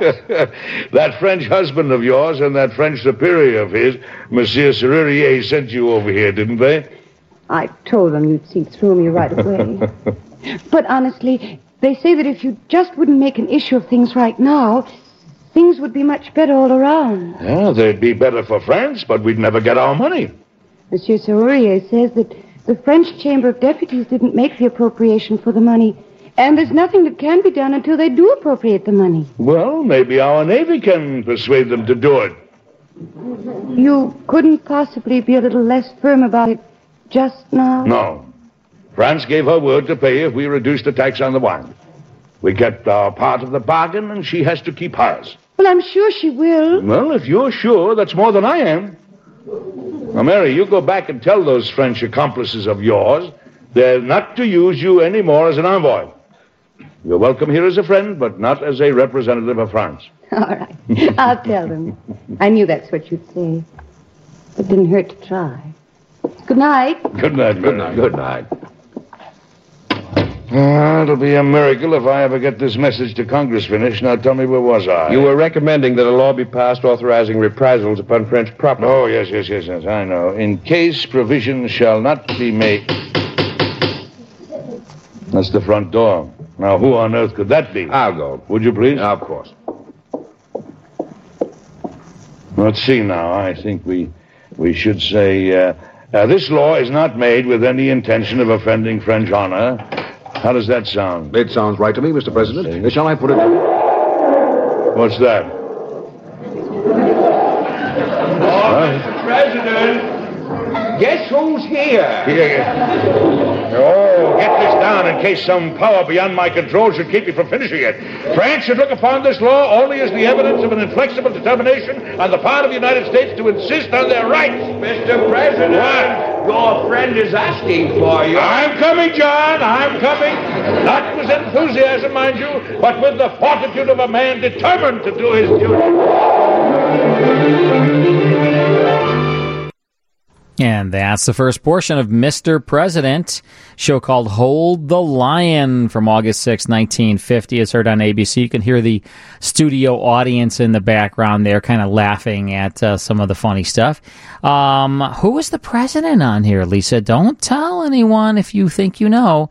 Our listeners are trying to guess, and we'll find that out after news. Back to WGN Radio Theater with Carl Amari and Lisa Wolf. The actors from Chicago PD, Chicago Fire, and Chicago Med have once again joined forces to help out a local nonprofit called Patrick Lives On Saturday, September 7th at the Chop Shop at 2033 North Avenue. The actors will participate in a special photo opportunity for VIP guests, followed by performing in a variety show. All proceeds go to helping local kids in the suburbs and Chicagoland area participate in after-school activities, keeping them safe and away from gang violence. Visit www.patrickliveson.org to register and win 2 VIP tickets. All right. You ready, Lisa, for the conclusion now? Yes. To Mr. President. Who is the president here on this? I'm guessing it's not Ronald Reagan, because this was broadcast in 1950. Yeah, that wouldn't be a good guess. Probably not George Bush. Well, we've had a few guesses. Clinton. We've had a few guesses, and none of them are correct yet. Probably not. I will say that. Barack Obama. And probably not Donald Trump. And probably not Donald Trump. I don't think it's any of them. So it Who could it be? Well, definitely not them. All right, we'll find out. Here, let's get back now to Mr. President. Well, have you guessed who the president was when all this happened? It did happen, you know, in Washington just a few years past. Well, the Lion was caged and seemed quite content about the whole thing, but the situation with France was bad. France took exception to the president's message to Congress, as Monsieur Serrurier had warned they would. And Monsieur Serrurier himself was recalled to his country. As charge d'affaires, Alphonse Pageot moved up to the position of France's diplomatic agent in the United States. Between France and the Emperor of Morocco's Lion, Congress and the President were kept very busy. The Committee on Agriculture recommends that the lion be given to Peale's Museum in New York City and that the horses be presented to a New York Agricultural Society. Object! Object, sir! Why should the richest state in the Union be the subject of these gifts? Let them be presented to Louisiana. Well, why should Louisiana be the favored state? Does the representative from Alabama desire the lion for that state? I have no intention of accepting the lion for Alabama, nor do I have any intention of giving it to New York. Well, sir, how about this? I move that the lion be presented by the president to the King of France. Well, now, gentlemen, if we presented the lion to France under the present circumstances, we would certainly be at war. No, gentlemen, I move that the horses be sold and that we present the lion to a suitable institution chosen by the president.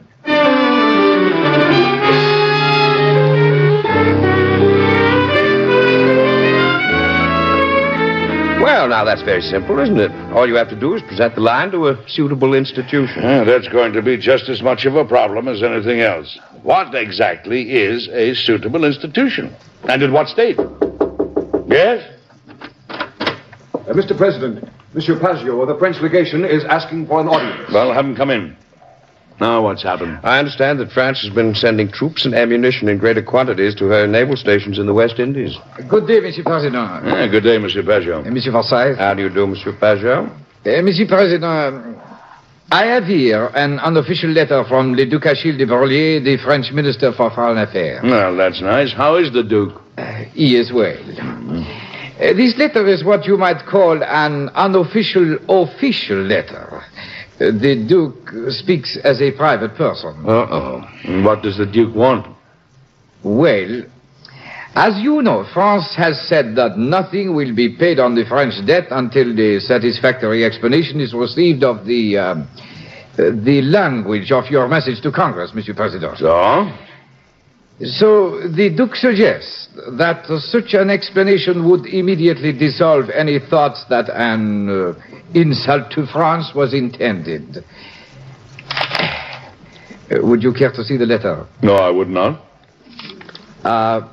Would you care to receive the letter as Secretary of State, Monsieur Forsyth? No, indeed. No foreign nation has any right to interfere in a message sent to a branch of this government by the President of this government. What I say to Congress concerns Congress and concerns me. It does not concern France. What you're really asking for is an apology, Monsieur Pageot. That's right. And the honor of my country shall never be stained by an apology from me for the statement of truth or the performance of duty.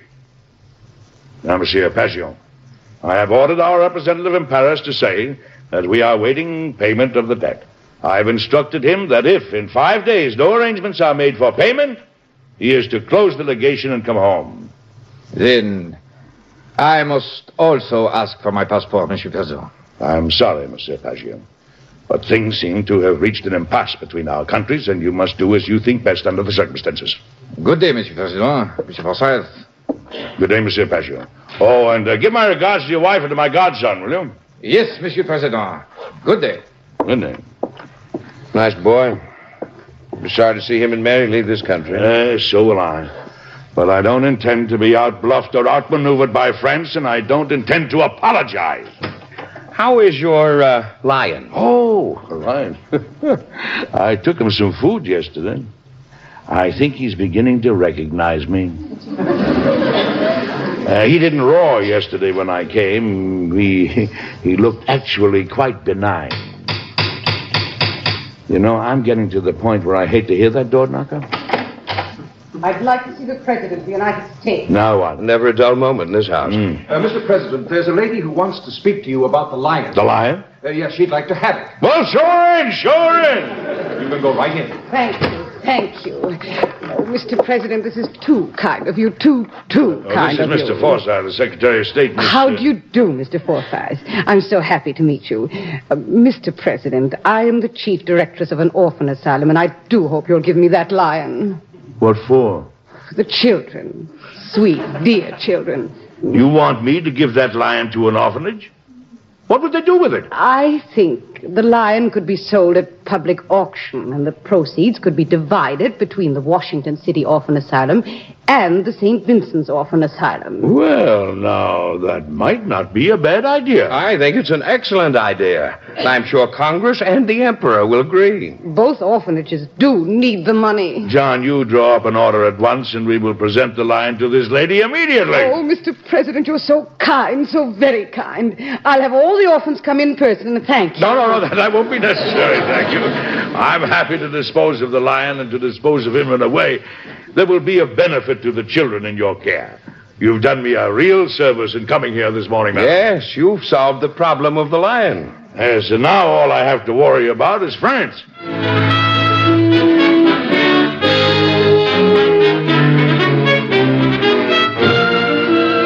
Mr. President, England has offered to mediate between France and America. France has accepted the offer. Will you accept the offer? Yes, I accept. Good.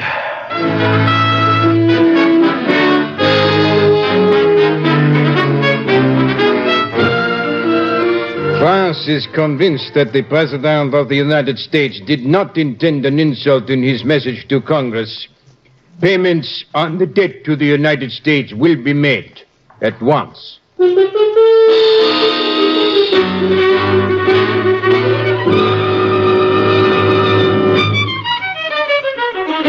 Well, John, I guess we're out of the woods. Yes.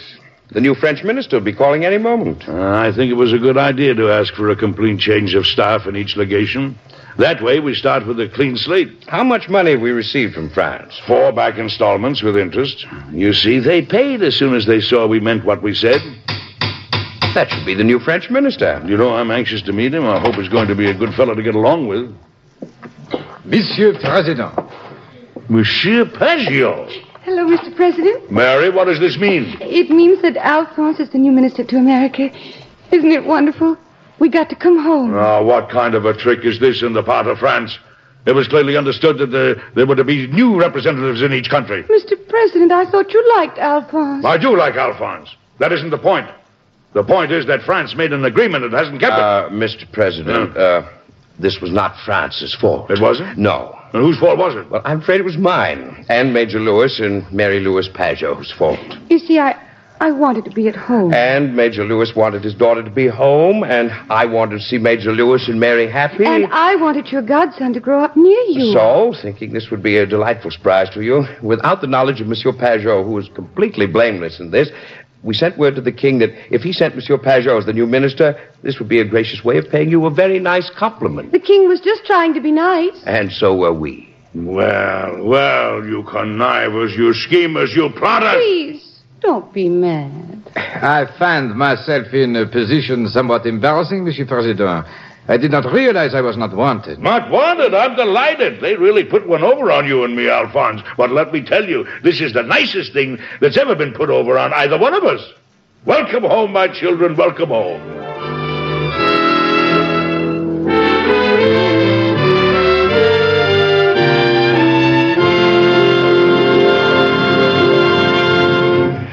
Well, you've probably figured out by now who the president was when all that happened. It really did happen, you know, and you'll have the answer in just a moment. Good afternoon, Mr. President. What are you reading? My book on the care and feeding of lions. What are you reading that for? You know, I became very, very much attached to that lion, and I intend to keep my eye on him. You know where he is now? Oh, yes. I got a card from him this afternoon. You did? Let me see it. Well, I'll read it to you. Lion, Emperor of Morocco. This distinguished visitor, richly entitled to be considered the first among his peers, being on a visit to the metropolis of the Union, will be at home at his present residence on the corner of 12th Street and Pennsylvania Avenue at the Fountain Inn kept by John Douglas. Well, are you going to call on him? I certainly am. I'm going to take him a bottle of some kind of oil or other. I thought his coat was a little off-color the last time I saw him. I certainly never thought I'd see the time when you'd be worried about a lion. Anything I do, I intend to do to the best of my ability. That lion is going to have the best of care, or his name isn't Bashor Mamoon, and mine isn't Andrew Jackson.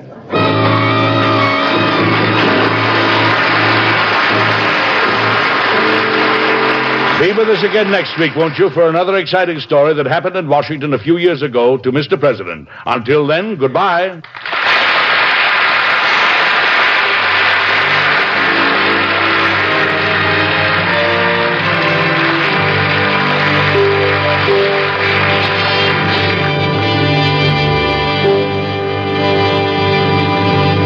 This program is produced and directed by Joe Graham. Edward Arnold can currently be seen in the MGM picture Annie, Get Your Gun. Heard with Mr. Arnold in today's cast were Inga Adams, Eric Dressler, Kermit Murdoch, Ian Martin, and your narrator, Dwight Weist.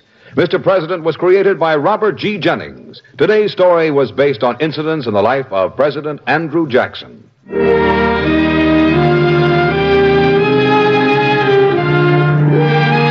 Be sure to listen again next week when the American Broadcasting Company and its affiliated stations bring you Edward Arnold with another interesting and factual story of Mr. President.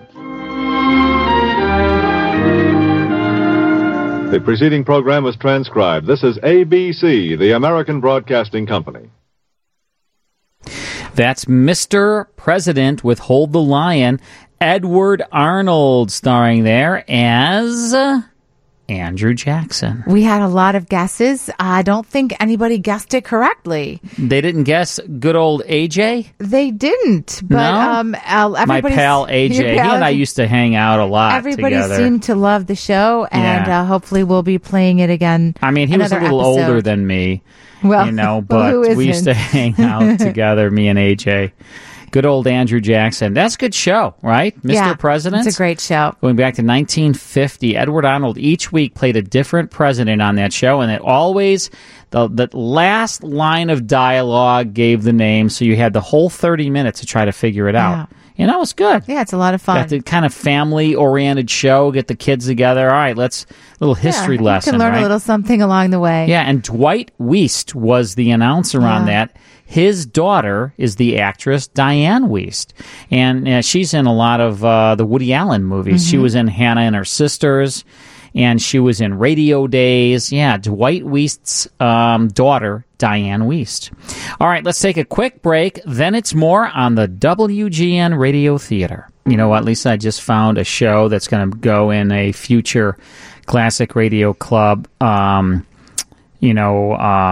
CD or 10 shows. I found a Time to Smile with Eddie Cantor that it was his 29th wedding anniversary, and he had everybody on the show. Jack Benny, Groucho Marx, he had, just Bob Hope is on it. I think Bing Crosby. He had a star-studded 29th wedding anniversary show, and I think his wife Ida is on it as well. And it is hysterical, right? Perfect quality, right off the 16-inch disc.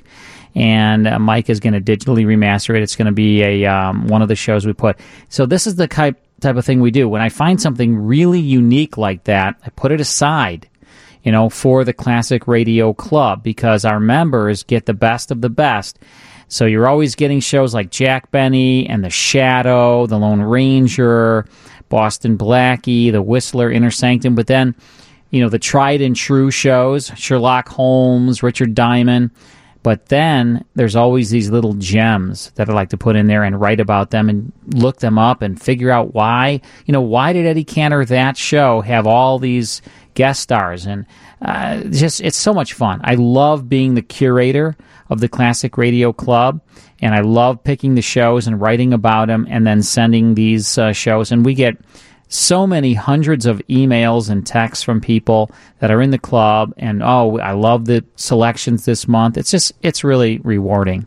And it's only $1 to join the club, and that will give you your first month's 10 shows. And I know Ben said that he has 100 pennies, so he's going to be our newest member. You know what, Ben? For you, 99 cents. Oh, wow. You can save the penny. I'll put in the last penny That was for you. nice of you. Yeah. You know what? Carl's very generous that way. He's right. like Just that with me, 99 too. cents, and I'll give you one penny towards so it. he's going to be our newest member, but we're hoping that you'll consider joining as well. It's $1 to give it a shot. If you love it, you can stay in it. If you don't, then you don't have to stay in you it. can No cancel problem. But we're pretty anytime. sure you're going to love it. This We have isn't a lot like- of people who love the classic radio club. Remember, Ben, I don't know if this might have been before your time, but there was like the Columbia Record House type of thing. This is not like that. This is, the Columbia Record House, you'd pay a penny and you'd get all the shows, but then you were like locked in for all this time. No. That's not how this is. And like you said, you are the curator of this club, so you handle everything. This is all done through you. Yeah. Through Carl. It's not some big company. No, I mean, I get back to everybody if they have a question. I'm the one emailing and answering the questions. And he'll actually show up at your door with each person. He goes to each person's door and shows up with the That's CDs. an extra $1. It's an extra $1, but Carl will But show up at your door. I'll drive. See, that's the deal breaker for me. I know, I'm not right? in if he's coming to my house. Listen, I shower once a week whether I need to or not. So I'll smell nice when I get there. I wear cologne and everything. That's great. Yeah. And you got your Old lifts Spice. in your shoes? Old Spice. Speaking of Old Spice, that was one of the jokes on Baskets. He says, "Are you wearing Lady Old Spice?" Oh, yes. Remember? Yes. That's a good one. It was the Carl and I were just talking about Baskets because the final episode was this week, which Carl has not watched yet. So I'm dying to talk to you about it. Well, just in case you want to join the club. Oh, right, the club. It's classicradioclub.com. Classicradioclub.com. Check it all out. And as I said, it's not like the Columbia Record House. If you join for $1 and then it's $9.99 for the digital downloads. It's a little more for the CDs each month, but $9.99. So less than $10, you get 10 shows plus liner notes every single month. And if you want to cancel, just cancel it anytime. Yeah, all the information's at Yeah. the website. It's Yeah. hard to follow, Carl, sometimes. So Baskets. Baskets. Louis Oh, Anderson's man. my favorite. Mrs. Baskets is one of my favorite characters ever on television. Ken. And I miss her already, or him, or whatever. I actually miss her in my house already. I and the can't final believe scene how of great that series I'm a big was. fan of oh gosh, what's her Martha. name? Martha, thank you. Yeah. Of Martha. And I love the final scene. And if you're a Baskets fan, you'll know what I'm talking about. And if you're not, you should check it out. It's on FX. It's with 3 seasons, I think was it was 4. 4 seasons? I think it was 4. I'm really sad to see it go. So Yeah. just thought I'd mention that. All right, well, when we come back tonight, you won't want to miss it. 2 episodes with Lucille Ball. One is suspense with her, so good mystery episode. Totally not what we expect from her, which is great. And then My Favorite Husband, her radio series that sort of helped launch I Love Lucy, and then she became Lucille Ball, Right. the icon that she is.